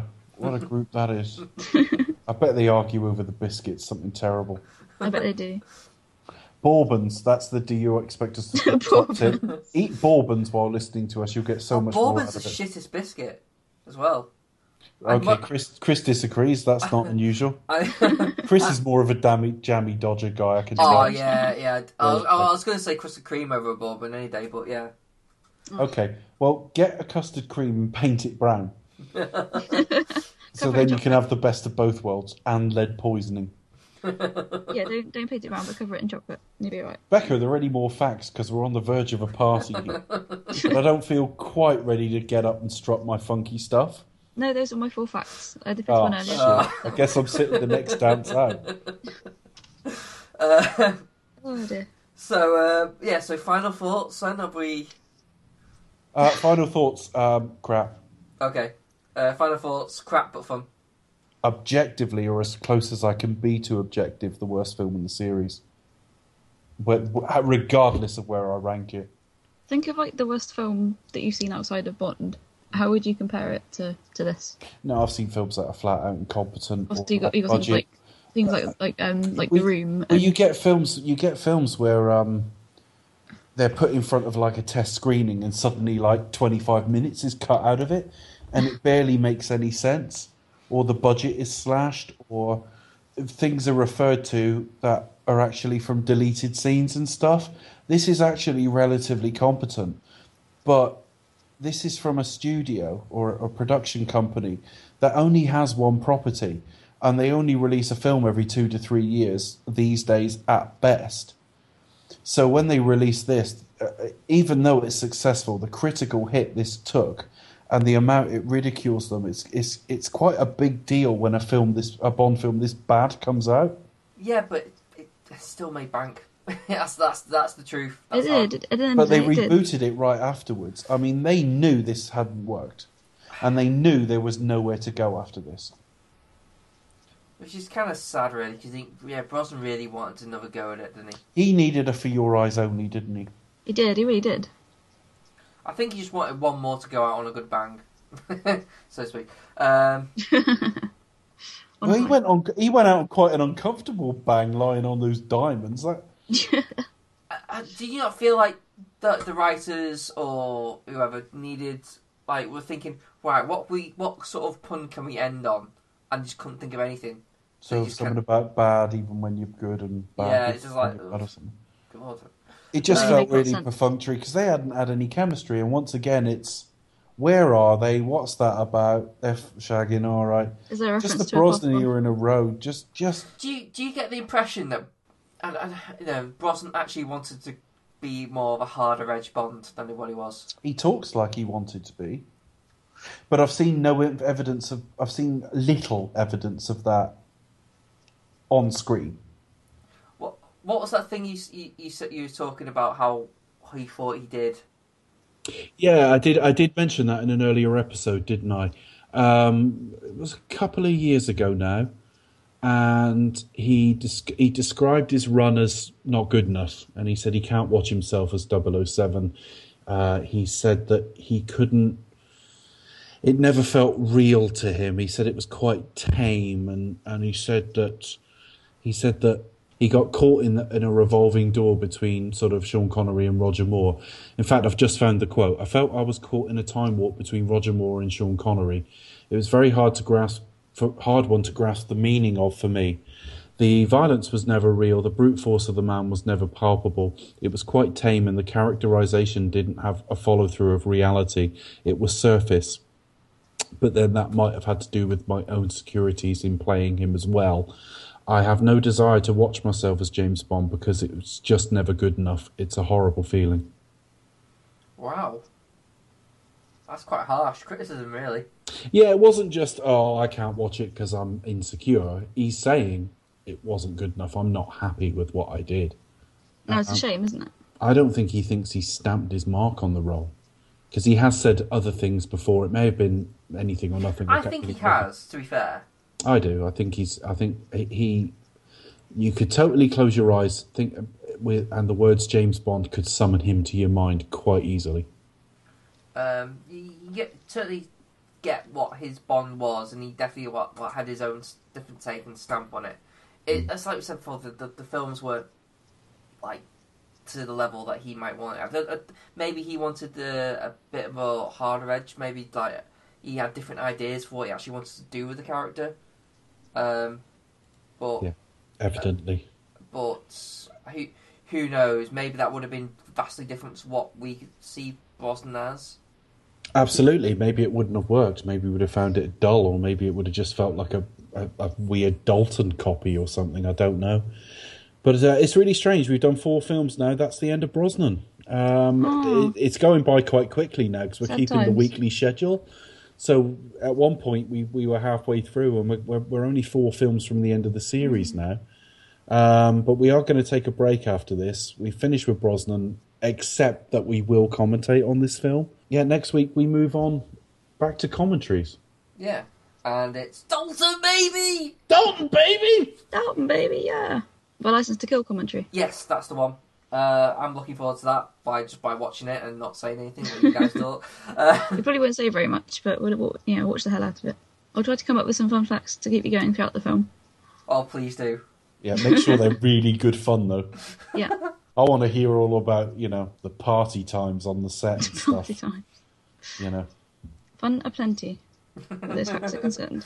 I just want to hear all about Robert Davi. Anyway, I've got some news to report. We've received an email. So yeah, all my weeks of pleading. So send us an email. Wow, after all that time, we still remember the password. Yep. I'll just read it out quickly and then we can go. So yeah, it's from John from Switzerland at 007 Files. Is that your last name from Switzerland?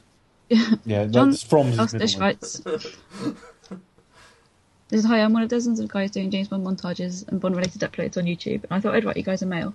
After hearing Becca say in one of the Roger Moore film episodes, please write us mails. Yeah, he's left out a word there. He described her as the lovely Becca. He says, your podcast is one of 3 James Bond podcasts I enjoy on several occasions during the week. Mostly I listen to it on my way to work and back or when I work out, which practically every day. So, he could also be a new Bond. I've always imagined a continental gentleman building up a sweat whilst listening to me.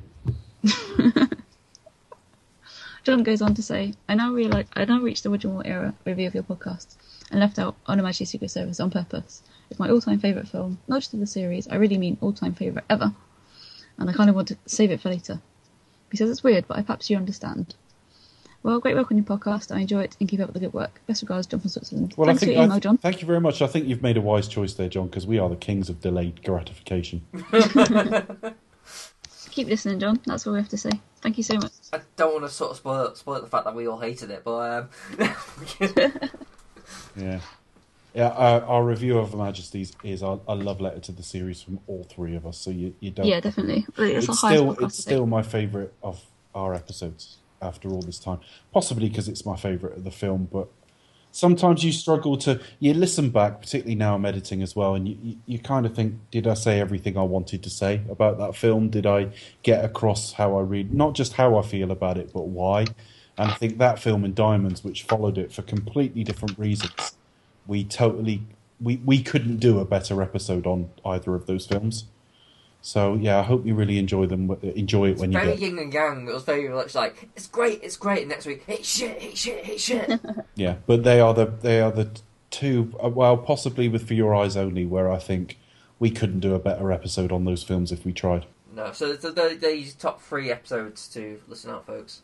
Yeah, definitely. Our commentary to Spy was quite funny because Chris lost his shit several times. It was good fun. I generally had tears in my eyes. Yeah, and occasionally you just hear, "Oh dear." You're laughing so hard that you actually try and breathe. Like, yeah. We will return with our License to Kill commentary. Dun dun dun.